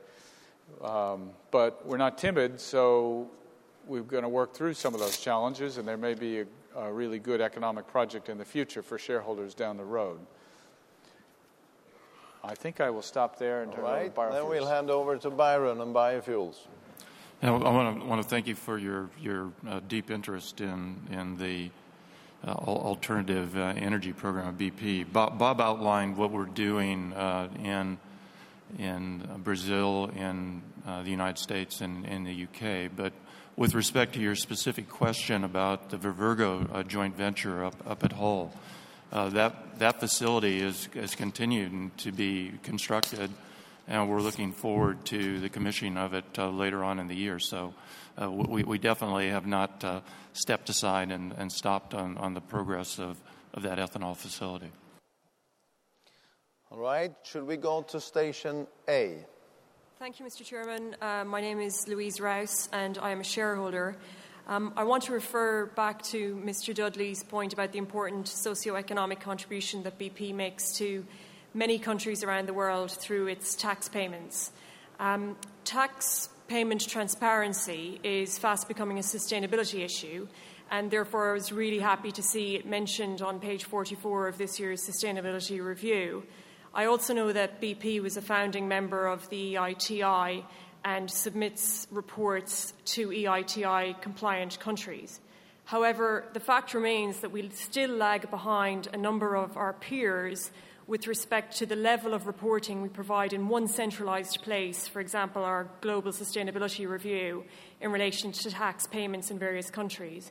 Given the composition of our board, the most immediately comparable pair is Anglo-American, who on page 45 of its Sustainability Review this year provides much greater detail on taxes borne and collected in a number of countries in which it operates.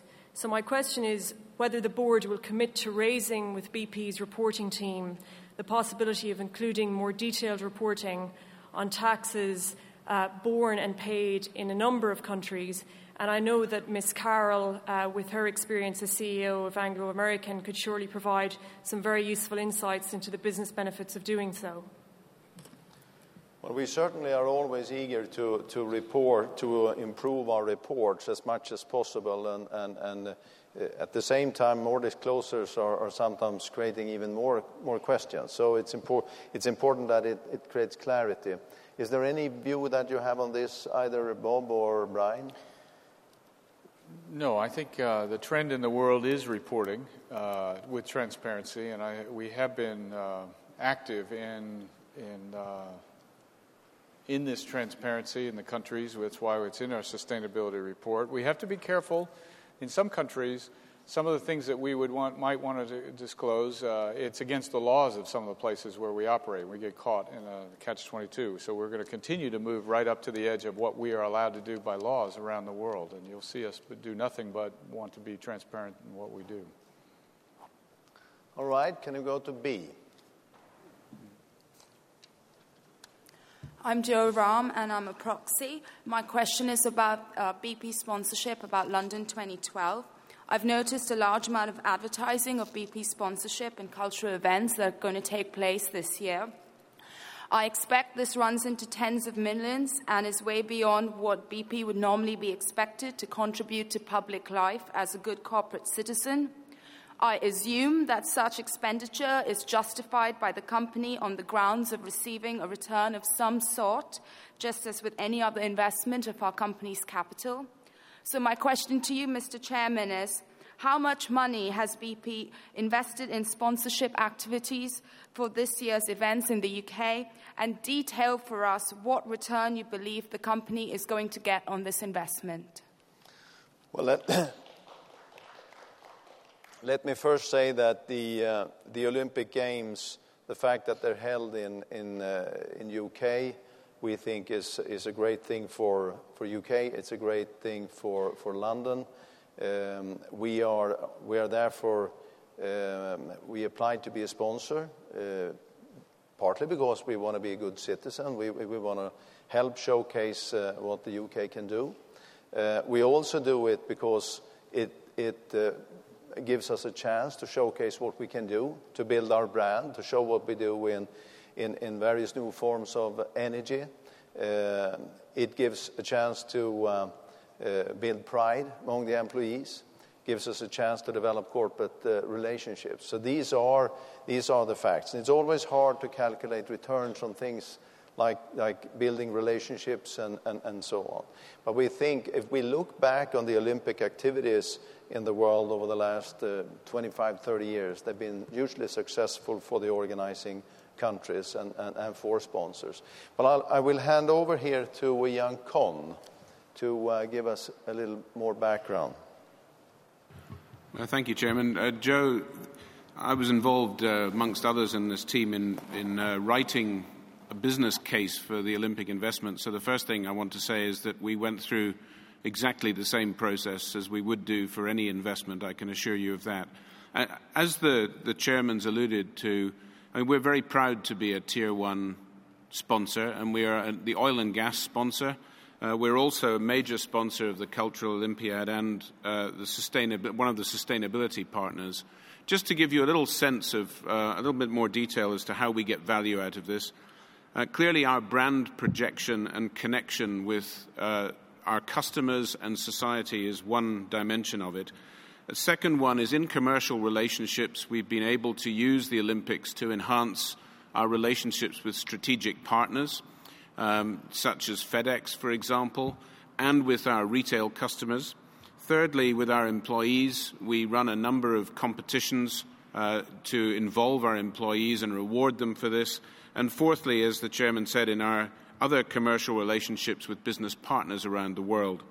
In the sustainability area, we're able to demonstrate the way in which we lead in new ways, new technologies for providing energy responsibly to the world. And finally, we're partnering with a number of Olympic associations in countries that are very important to BP, such as with the United States, with Azerbaijan, Angola, Egypt, Georgia, Turkey, and Trinidad and Tobago. So it's entirely in line with our strategy, and I'm pleased to report to you that the benefits from this are on track for what we originally laid out.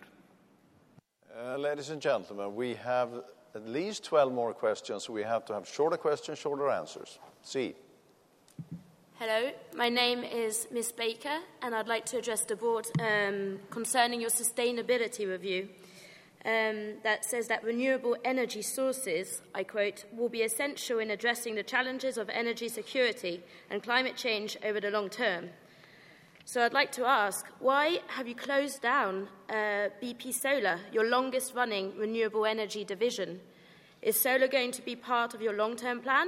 And if it's not, why so? And how does investment in renewables compare to investment in fossil fuels? Well, we have closed down the solar plant simply because it's a low-margin manufacturing business of glass panels, and we are not able to compete there effectively. So it's not that we do not believe that solar power won't play an important role. Next, D. My name's Dr. Sean O'Leary. I'm a proxy here today, but I'm soon to become a shareholder, in fact, because I've just inherited a lot of shares from my late father, and I'm wondering whether to keep them or not.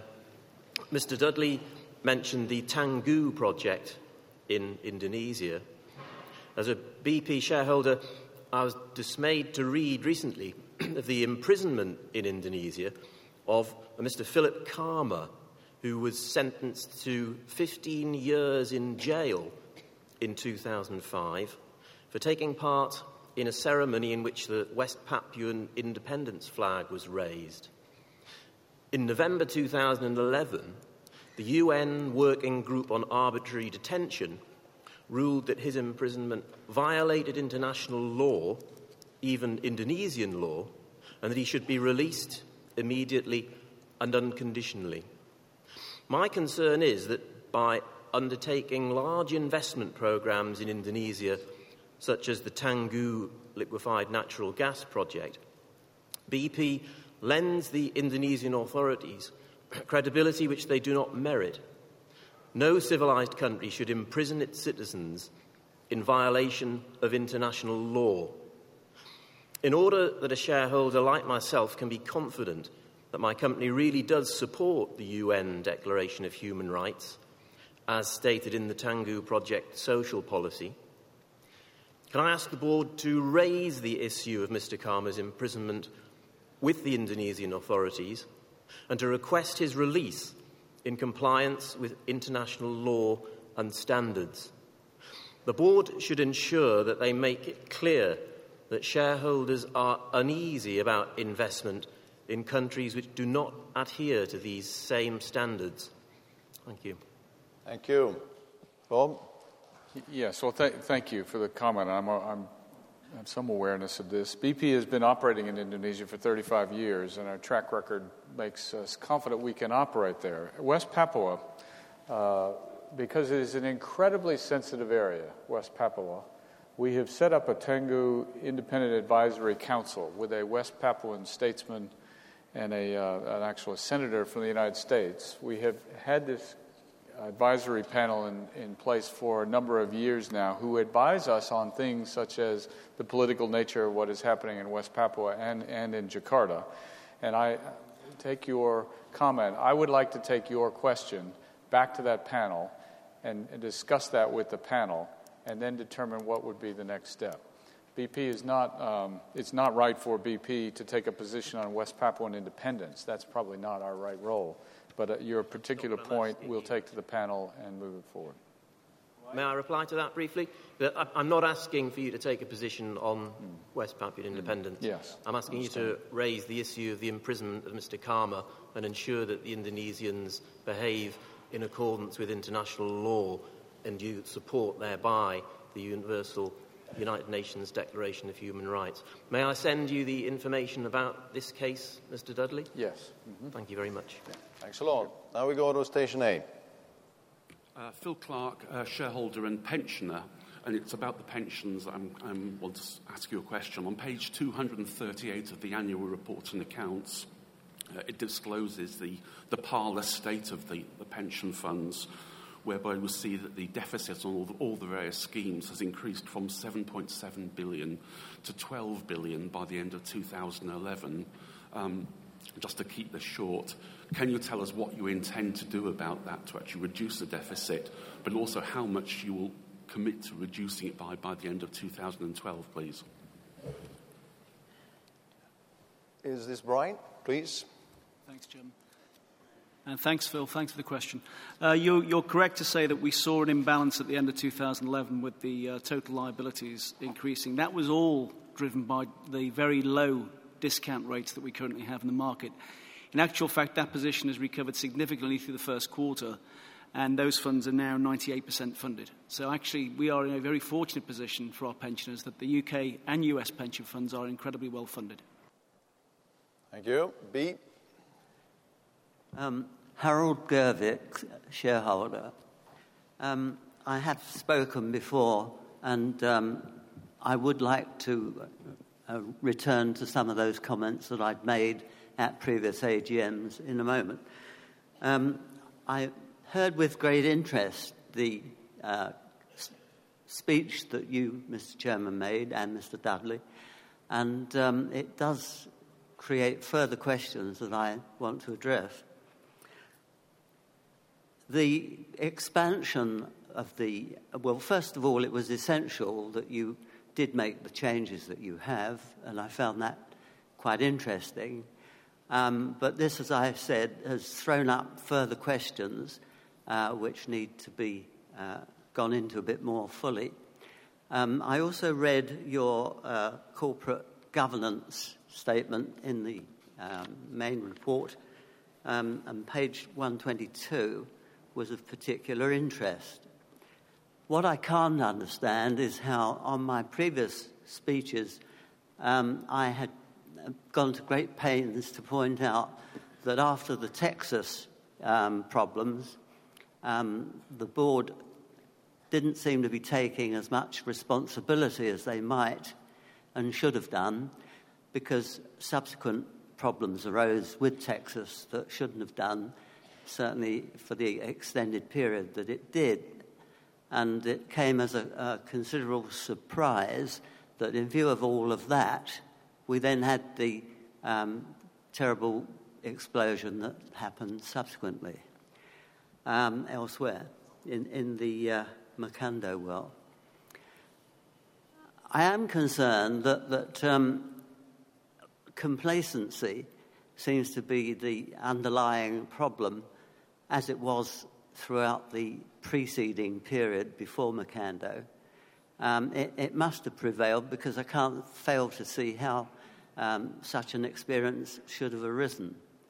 I am now bothered that having taken the steps that you have to rectify the situation, and we can't afford to have another incident of this sort at all.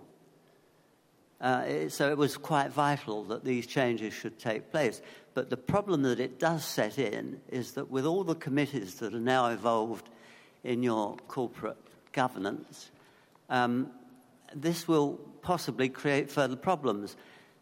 Your suggestion that new directors go to at least one visit on site in a year seems to me far inadequate for what we're now having contemplated by Mr. Dudley's expansion as he's described it. I think that directors must get much more involved than that on all sites in order that they have fruitful discussions. If they don't go on site, they won't be able to do this.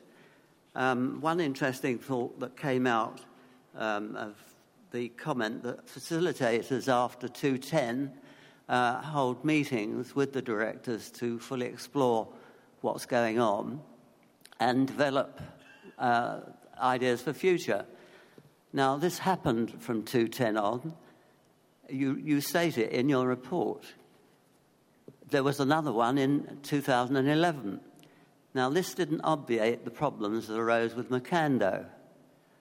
So we can get very complacent about setting up committees for this, that, and the other, but they have to be administered by someone that's got a key role that can sort out what's going on between the committees, and that they don't just overlap one another and people then become complacent because somebody else has done or might do some research on a particular aspect. Complacency is the greatest problem, and I think that you've got to safeguard against that, particularly now with your greater expansion program that you've outlined. It worries me also that in your response to Mr. Simon's question and the way in which subcontractors are controlled or not controlled, as the case may be, that this situation could easily perpetuate itself. We're going to be deep-sea drilling in Australia, we're going to be doing it in America, and so on. What steps will be taken to overcome the necessity of virtually instant requirement for means of overcoming great problems as they might arise or develop much more rapidly than might be expected? Thank you. Thanks a lot. A lot of your comments are almost rhetoric, but I'll comment on some of them there. First of all, I can assure you that complacency, whether it's ever been there, that's not for me to judge, but it is not there today. It is with huge seriousness that Bob and the team is taking on the change programs in BP. If there's anything also that is a guiding star for Bob and the team, is to reduce complexity, not to increase it, not to expand into all kinds of different areas, but actually to contract, to simplify, and to get out of certain activities where the returns are simply maybe okay, but they are small and they take a disproportionate attention. So this is happening. It is true that non-executive directors on the board need to be much more involved. Of course, for all the wrong reasons, but in a normal case, we would have had maybe 15 board meetings since 2 years. We've had almost 45. To that comes many committee meetings like the Gulf of Mexico. And you're right that every committee that we start will add complexity, but in this case the Gulf of Mexico committee was an absolute must for us to be able to control and administrate and manage all the changes that came from the Gulf of Mexico. So I think you have a lot of good points. I think we need to make sure there's no complacency. We drive our strategy forward to a less complex company. Just one further point, which I overlooked. In an earlier intervention, I suggested that it was probably necessary, because of the type of company that we are, that directors should not be involved in other companies. Really, it was a full-time activity, being a director of BP as a non-executive director. Now, this looks as if it's going to be even more necessary because of the shortage of time that will be available to directors. Well, I actually agree with you that non-executive directors in the past could sometimes have 5-6 directorships. I just think in the future you will see non-executive directors have fewer and be deeper involved. It's not full-time employments, full-time assignments, but it certainly will take more from as these companies have grown in size and complexity. I think we'll move to D. John Farmer, Chairman, shareholder. You said in your speech today, Chairman, that we BP measure success according to shareholder return, and that evokes the business model section of the summary review, page 10, and report, page 25, which says our objective is to create value for shareholders and suppliers of energy for the world in a safe and responsible way. We strive to be a safety leader in that industry. The trouble is, Chairman, that has not happened. BP has variously killed and spilled from Alaska to Texas to the Gulf of Mexico. Please would you comment on this and its consequences in relation to 4 issues. First, production is down, as the summary review shows on page 16 and the report on page 52. Presumably sustaining production is necessary to generate the revenue and thus the company's profit and shareholder return. What is being done about it? Secondly, asset sales, which we have touched on. What will be the retardant effect of this variously $38 or $40 billion of asset sales? Because presumably these assets BP acquired for their potential benefit, and without them, surely the company is going to be hampered, even if you may have prioritized disposals according to likely relative return. Thirdly, Chairman, Russia. Again, already touched on, that the chief executive should describe it as generating a lot of noise is surely an understatement, because he was virtually hounded out, well, he was hounded out of Russia, taking refuge in, I believe, Switzerland, owing to the turbulence of that relationship. Is this really considered the appropriate long-term relationship, the TNK-BP relationship for BP, given the relative large importance of Russia to the company's fortunes? You may not be too explicit in this meeting, but may I, in the hearing of the board, suggest that you should perhaps be thinking about it earnestly, because it must surely be consuming vast amounts of management time managing these turbulent and volatile Russian partners.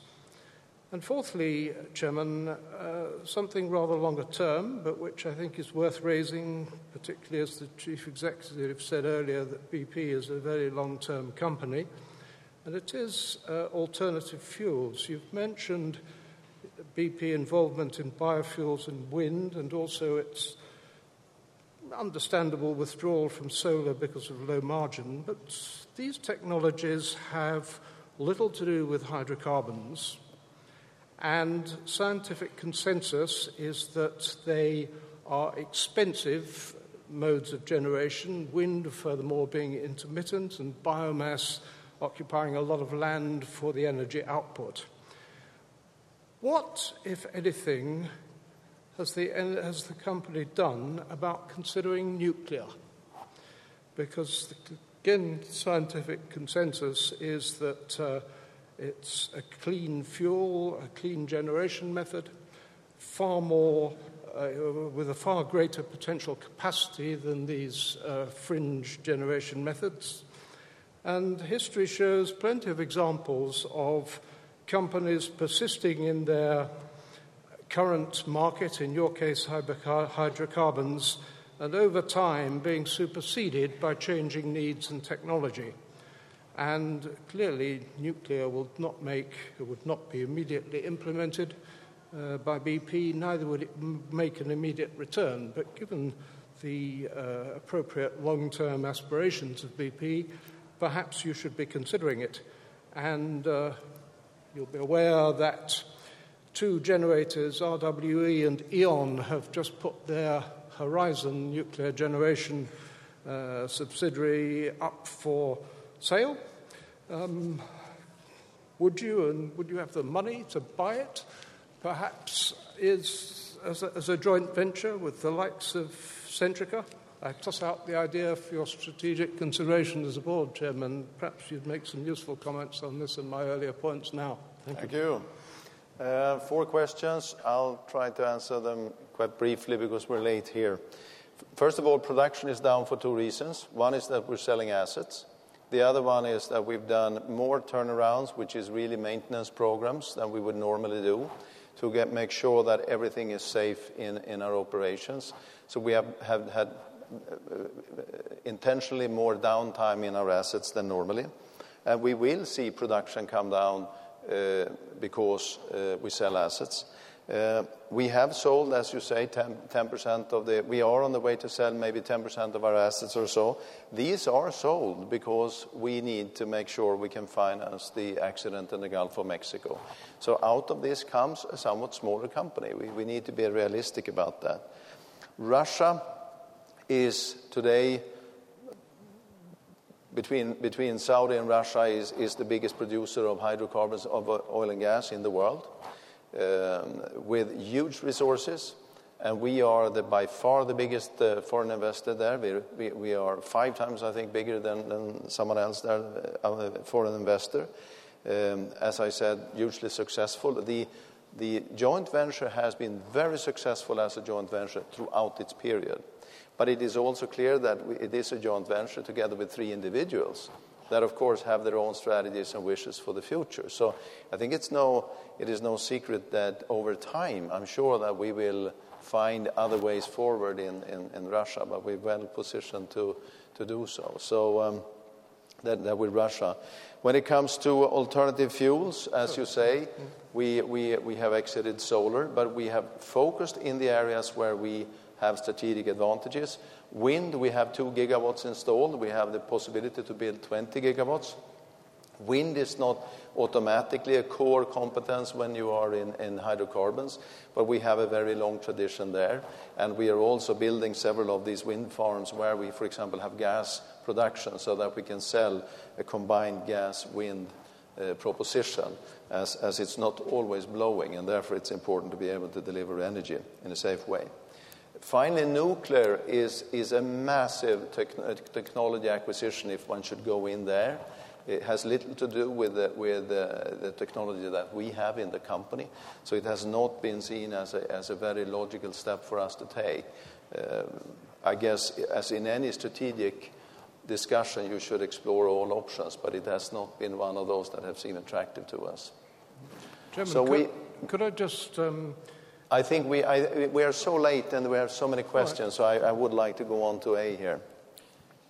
Well, good afternoon, Mr. Chairman, fellow shareholders, ladies and gentlemen. Let me introduce myself. I'm Robert Barrett, and I'm an ordinary shareholder. I have some inquiries to make, and some of the subjects have been touched slightly before me, by other shareholders, and also during the report that you made, and also that Chief Executive Bob Dudley made. But I have I'd like to make some further inquiries. What opportunities do we have for putting out this information that's already been given here? Will it match what might be put on the website at all?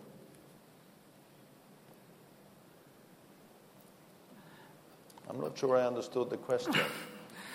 Okay. I am concerned about being able to match the information that's been given here with what's been put onto the BP, this company's website. Are we having are we going to match the two together? What we talked about here today on the website. Yeah, Robert. Mr. Dudley. Yeah, thanks, Chairman. Robert, I think you will see most of the information of what we've spoken about on the website. It is a pretty big website, and you have to navigate through it. I mean, there's some things that have happened in the last 2 or 3 months that are new, that maybe yet are not laid out like that. But I think you will find most of this all on our website. And the other place I would look is their investor relations part of the website in particular will lay out the 10-point plan and the activities that we have. Well, that'd be good. I mean, I know there's some small subjects that do concern me, and I expect if it's too much for shareholders here to ask, and I know there's a deadline that was mentioned on your website about how long webcam is going to be running. So I'd like to keep it reasonably short, but I hope I may be able to inquire later and further by email. Yes, please. Thank you very much. Thanks a lot. B. Greetings, Chairman, Board and shareholders. It's just a brief one about your approach to sustainability. I'm just wondering how the company does manage to justify the investment in the pre-production investment in dangerous and potentially poisonous and potentially illegitimate development of the heavy oils in First Nation lands of northern Canada, and these will potentially incur calamitous environmental impacts locally and climate change globally. And I just want to say that, or ask, in the evening of mankind's fossil fuel age, might not these funds be better spent in the development of more renewable technology, which might carry us into tomorrow's fossil-free age?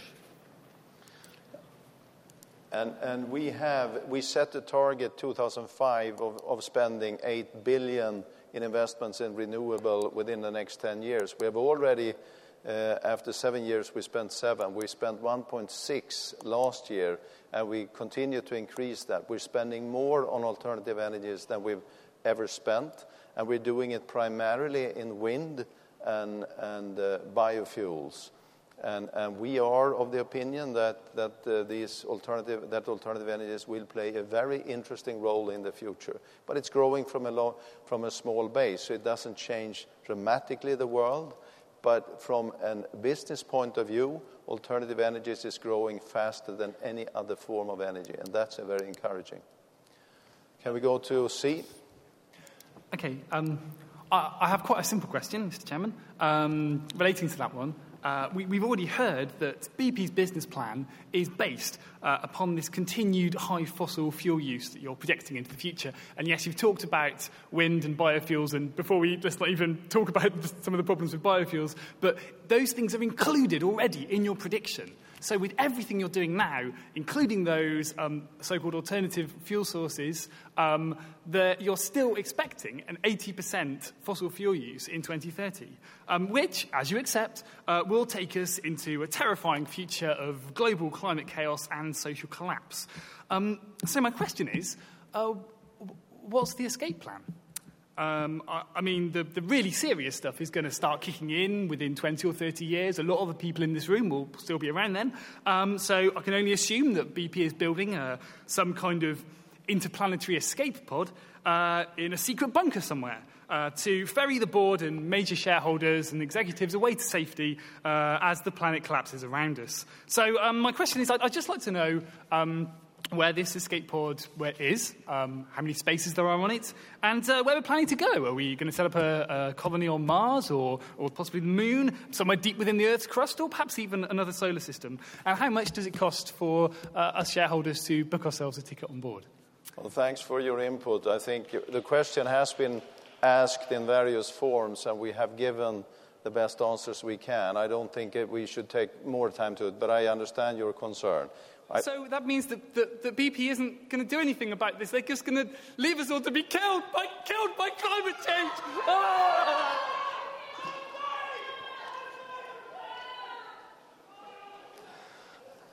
May I propose we go to D? Hello. Station D. Robert Muriel, Mr. Chairman, shareholder. Contracts, or rather attacks on BP, seem to come in the newspaper without necessarily your having mentioned them today. One is that apparently you're being investigated because an employee took kickbacks to place business with an oil tanker chartering business. Is there any strength in that, any purpose in it? And the other one is, of course, in relation to Rosneft, we've mentioned several times, but I've also read, haven't I, that your partners there are trying to sue BP for getting involved with Rosneft. So is there anything in that, please? This is a matter that is very serious matters for us whenever we hear things like that, so I'll hand it over to Bob. Yes, sir. Thank you. There has been reported in the press an investigation of something to do with shipping. We take all matters or allegations of any kind, such as bribery, very, very seriously. Obviously, we're doing our investigation. We're cooperating with investigators. We can't comment on it. Don't actually know whether it's right or not. You okay? Yeah. And so just to, we take all of these kind of matters very, very seriously. And then on Russia, there are arbitrations and disputes that have been going on now for a year. We have been winning a series of cases in the Siberian courts. I think, again, anything that's legal and commenting, it's not appropriate to comment on the specifics of the case. Is everything okay over there? All right. Yeah, okay. You can't tell us what your partners are going to do next, then, in relation to this case? No. They're not going to drop it. You'd have to ask them what their plans are. All right, should we go to station number A? Are we okay over there? They're not dead? Station A, please. Good afternoon to you all. My name is Sunil Kumar Paul, shareholder. Sir, my question is on your speech. I don't know whether you're hearing me or you're looking at the everywhere. Who is speaking now? Yes. My question is on your speech. You said, sir, that the legacy of the past caused the major crisis. How can you say that? The BP was a solid company, and Gulf of Mexico was an operational lapse.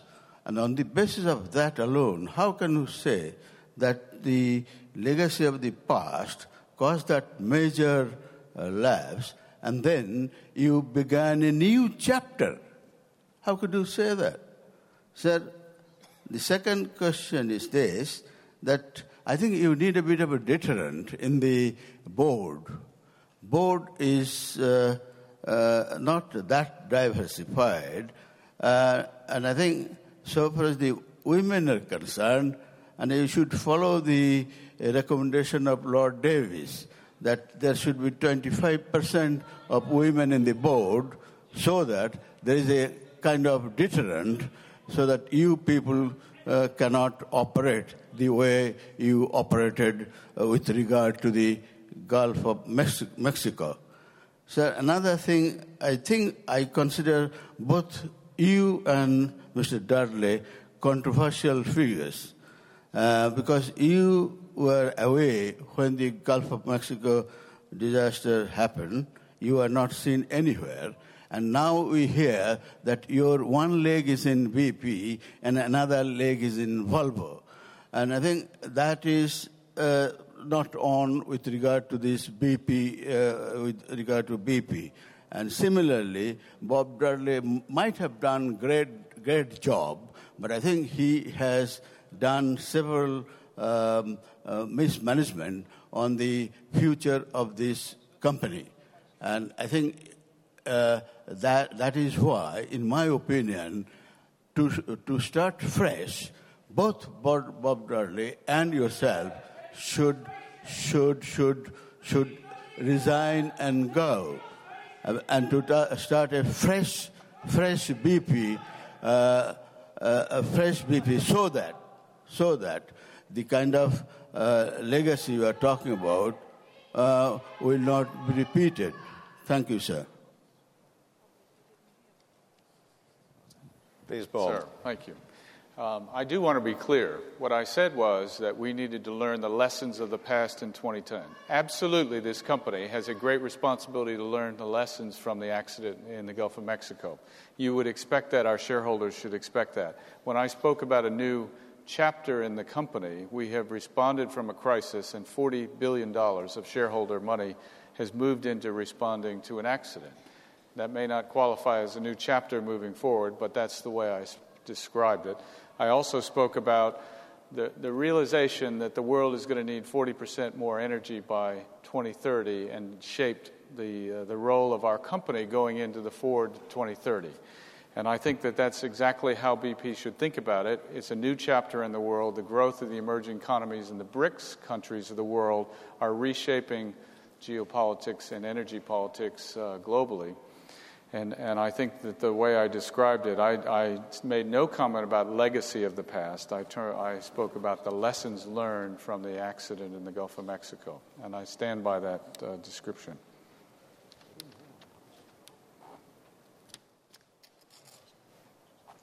Can I hear the question about my role in Volvo? I didn't catch that because there was so much noise here.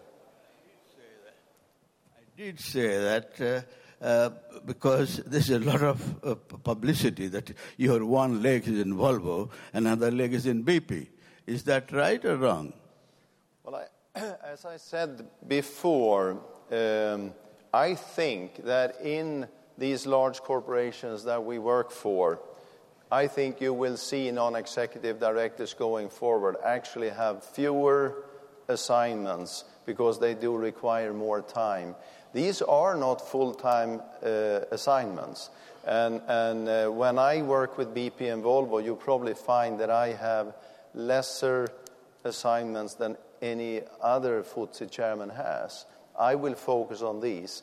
But I think where you saw in the past that directors could have 5 or 6 or 7, I think you will see lesser of that because the job that we're doing requires more time and more, both more concentration and more time allocation. So I agree with you that this is important and that is where I'm coming from. This is what I'm going to do and nothing else, nothing in addition. 2 more questions. We go to B. Jeanette Kay, shareholder. Mr. Chairman, you mentioned earlier the considerable refreshment of BP's board. But why does that not include the appointment of any women executive directors? And that makes me wonder whether you personally think there will ever be a chairwoman leading the BP board in my or your lifetime. Well, let me just be very clear. Both me and I know I speak for the board, we and management, any company, any board, any group will get stronger and better with more diversity. There is, of course, in a very male-dominated industry like ours, it's not always so easy. But that is not a good excuse for a company like BP because we're so big and we can attract talent. So this is important on our agenda. We have said that we are going by 2013. We should be 3 on the board. By 2015, we support the target at 25%. Because we have had so much renewal, we're not sure how fast we can get there. But this is a task for the board, for its nominations committee, and it's a task for Bob Dudley, for his management team. What do you think? Well, Jeanette, I think it's a great point. We spend a lot of time talking about diversity and inclusion. So it's more than just diversity. And we think about diversity as not only women. We think about it as non-UK, US members of the management team, and we think about racial minorities. And we talk about this. Today we have roughly 20% of the group leadership in the company are women. They're not on the most senior board at this time, but you will see this change in time. What we've realized as an energy company and a heavy industry company is the number of women in the company, almost by definition of our industry, is lower. And in order to put a pipeline of really talented women in, we're recruiting now down 5 and 6 levels in the company and tracking that, because that's what has to move through the company. We have some great senior women, and they will undoubtedly move through much faster as well. But there's not a quick fix to it, and it's more than women. It is also racial minorities, and we want to expand the global nature of the management team. So the commitment is there from all of us. Well, thank you for your patience for being here. Now we go to Station A for the last question on resolution number 1. Mr. Chairman, my name is Emily Kenway, and I'm here as a proxy. My question is on remuneration. That is the next resolution. So I was told it would be okay to ask it now. No, if you just stand there, because we're stopping the resolution number 1, and then we go to remuneration. It'll take 30 seconds to get there. So just be patient. All right. So, the votes from the shareholders not present will now be shown behind me. And this is resolution number 1. So now we consider resolution number 2, the approval of the director's remuneration report.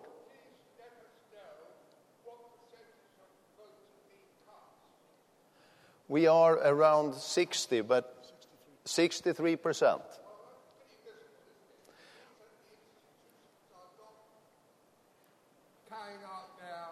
Fiduciary responsibilities, because we as private shareholders only own a very small part of this great company. Well, this is a fate we share with most other companies. I believe the average for UK companies is 65%, and we are this year 63%. But I agree, and anyway, we have to stimulate the participation. I think is important. Can we then go to, we are now at resolution number 2. The director's remuneration has become a topic which have seen much public comment in recent months. BP works to understand the mood of the society in which we are based. But while we recognize the concerns of government and society, we need to also remember that we are a global company and we compete in a global market for talent.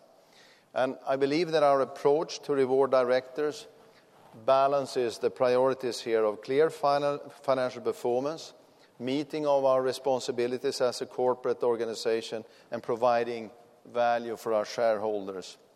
It is important that reward is linked to performance and that it is fair when considering the achievement of the executive. So, let's go to station number A here. Thank you. As I said, Emily Kenway, proxy. I'd be grateful if you could confirm whether my understanding of Mr. Dudley's potential performance-based pay is correct. I read the report as saying Mr. Dudley's overall potential performance-based pay to be around 900% of his salary. Can that possibly be the case? And if so, would you not agree that this would make BP an outlier in the FTSE 100 with regard to performance-related pay? Well, you're comparing a theoretical outcome with an average of other companies. I think the average have been 6% in the past of our payout in the longer term. But I'll hand this over to Anthony Bergmans, who will give a little input here. Yeah, thank you very much for that question. If all the variable pay would pay out 100%, so the annual bonus, but also the long-term bonus, if that would all pay out at its maximum, you could get there. But if you look at what has actually happened over the last couple of years, to give you the example of the long-term payment system, that has paid out at less than 10%. So less than 10% of the potential of that payment has been actually realized. So your point is right if everything would score, but it doesn't. And of course the targets are set in such a way that we actually would have hoped to have been paying out a little bit more than less than 10%, but it's not the expectation that it will pay out every time at 100%. Thank you. I believe we have a question on station B. Is that right? No? All right. No further questions. Then the slide behind me shows the votes received from those not here today. D, is that remuneration? Yes. All right. Thank you. Chairman, I asked earlier about your professed dedication to shareholder return. The annual report and summary review shows there hasn't been any over the last 5 years. Your 5-year total shareholder return is some 4% negative. And I put to you that this is, among other things, evidence of failure of your remuneration policy, and it may well have something else. It may also have to do with lack of not only executive director but non-executive director vigilance over the company's safety standards and procedures, because clearly your cavalier attitude to safety and particularly the Gulf of Mexico have affected the company's fortunes. Please would the Remuneration Committee Chairman, whose report I have read and who can take that as read, comment on the apparent insensitivity of what the Financial Times reported on 7th of March under the heading BP's Dudley triples his earnings. I put to you that given the parlous state of the company after the Gulf of Mexico, there is insensitivity on paying out bonuses, although I well understand the basis on which you say you have done so. So my point is actually strategic, that you arguably should not be paying out these bonuses until shareholders actually benefit from the company's fortunes. Otherwise, you give an impression, do you not, of board snouts in the trough at shareholders' expense. And if you won't cancel these bonuses, I suggest that the chief executive and executive directors and others could do the decent thing and waive them, as Royal Bank of Scotland Stephen Hester, chief executive Stephen Hester, conspicuously done, because you're clearly professing a commitment to shareholder return and not actually delivering it. Please, would you comment? Thank you. Thank you. We should remember that last year there were no bonuses as a result of the accident. But your point is taken, and I'll hand over to Anthony Bergmans. Yeah, I'll just comment on that, and thank you for the question, Mr. Farmer. First of all, your introduction point about TSR, total shareholder return, and you said it is a proof that the system is not working. I would claim the opposite. The fact that the long-term plan, which is very much predicated on TSR, total shareholder return, has in fact in the past proven to be sensitive to performance. If the performance wasn't there, it didn't pay out. And as I said before, it has paid out less than 10%. This year, for the first time, it is paying out 16%, because in one particular area, targets were met and exceeded. So I would say the system, if you assume that a fair system is that it can only pay for performance, then I think the system has proven to be resilient. Your other point, of course, is that should people have various pay or bonuses at all? Now, share price is very important, but share price is not the only element we steer the company upon. In the introduction of Mr. Dudley, you have seen that he emphasized 3 points: safety, trust, and value. And if you look at page 142 of the annual report, you'll see exactly these 3 elements coming back when we describe the composition of the annual bonus. And of course, share price is very important, and value is very important, so you'll find it back there. But other elements are important as well. For instance, safety, and also restoring our reputation. So the final point I'd like to make on this is that, yes, we do agree that your interests are very important. And that's why we have made changes 2 years ago to the remuneration system to further align the interest of management with the interest of shareholders. So we then introduced, for instance, in the annual bonus, a deferral scheme whereby mandatory the executives have to take 1/3 of their annual bonus and put that in shares and then keep them for 3 years. And there is also a voluntary arrangement where they can take another 1/3 of a 1/3 of their annual bonus and put that in shares as well, which then will be matched after 3 years. Can I respond on that point? Matching shares. May I respond on the issue of matching shares? Which seems to be misconceived, because I fully understand what you've just said, that compulsorily 1/3 of bonus is deferred, the company matches 1-for-1. The recipient may also voluntarily defer another 1/3 with 1-to-1 matching. All he substantially has to do then is sit around for 3 years and the matching shares pop up. Meanwhile, the shares could have gone down to the general discomfort of shareholders, but the recipient's interests are safeguarded because his legacy is doubled. Now, I suggest you do away with these matching shares because they're a pernicious benefit for pernicious reward for nothing. Furthermore, can I take issue on your notion of basing variable remuneration on a peer group? Because all too often, when, for example, the common peer group of the FTSE 100 was showing a negative TSR trend, we had the absurd spectacle of companies paying out variable remuneration for losing less of their shareholders' money than the peer group. Now, you are, over 5 years, which I put to you as a reasonable timescale to consider, you have been losing shareholders' money, full stop.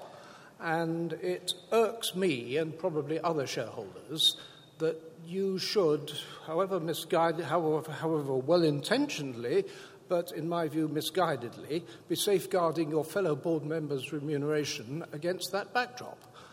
Well, let me again say that you are right that in the last 5 years, from a TSR perspective, in comparison to our peer group, we have not done well. Hence, as a result, we have not paid out that well on that particular component of the long-term incentive plan. On your remarks about matching, 2 years ago this was introduced into this meeting, and shareholders embraced it, and we had an advisory vote on it, as you know. But I would like to make 2 comments. First of all, on the matching plan. First of all, it is not entirely free. There are conditions attached. After 3 years, our safety performance and sustained performance must be positive. The second point is, at the time when we introduced it, it wasn't something on top, because we actually reduced the value of the longer-term component. For instance, we reduced the amount of shares, performance shares, which are then given. So it wasn't a sort of top-up. It went instead at the expense, so to say, of the longer-term incentive. All right, thank you so much. And then we go to C here. I think it's Mr. Buckerman. My name is Kurt Bickelmann again from Austria. I propose as a shareholder that Mr. Dudley should have double of the amount. He has about 5 million now. I would say at least 10 million would be the right thing to do if you compare him with the Novartis, Hoffmann La Roche, and all these kind of people, the CEOs of these countries. These companies, I think he should be equal to such companies. And in my opinion, BP is such an important player with such a big responsibility that this should be changed. Thank you. I think Mr. Dudley will get very inspired by that comment. We have now Station A. A very short point, sir. By comparing our performance with our peer groups, we're really saying that Total has got a disaster in the North Sea, Chevron has got a disaster in Brazil, that our bonuses will do well because the others have had disasters. That strikes me as absurd. Their performance bonuses will be boosted because we've had a disaster. I mean, it's just rather silly, isn't it, when you think about it? So if you are going to compare performances with your peers, I suggest it should be the ongoing, underlying performance rather than the net result. Well, that is a very good comment, and it's always difficult with variable pay. We should remember that variable pay is basically the way for the company to make sure that you don't pay when you compete for talent in a global market. And there is a salary level, a compensation level for an individual that you say, I'm not going to pay you that, regardless of what you do. You're going to have a fixed salary. You will have variable depending on how you perform, and you can measure that in absolute terms or versus competitors. And there are pros and cons with all of that. But I'll thank you for your comments. Is there anything more, or can we now move on? All right. Now we continue to look at our slide of the poll. And then we move on to the election and re-election of directors. As I said, Bill Castell is not here today. He's not offering himself for re-election. All other directors on the board offer themselves for annual re-election, with Anne Dowling, Brian Gilvari, and Andrew Shilston offering themselves for election. So resolutions 3 to 16 before us concern all directors other than me. I will share this resolution. Anthony Bergmans will share the discussion of resolution 17, which is my re-election. In the notice of the meeting, there are detailed biographies of each of the directors. Contributions made by individual directors have also been considered, and they're described in the notice. All of the non-executive directors who are the subject of these resolutions are considered by the board to be independent. The board performance in our annual report sets out in detail the work of the board and the committees during the year. I've commented in my earlier remarks on this, and I would again like to thank all my comments for their commitment during the year. So with the directors being described in the notice before you, I'm happy to take questions on the reappointment of any of the individuals other than me. So any questions? B. Yes, my name is Adrian Mahnke, a shareholder, and I have a question to Mr. Dudley for Resolution 3.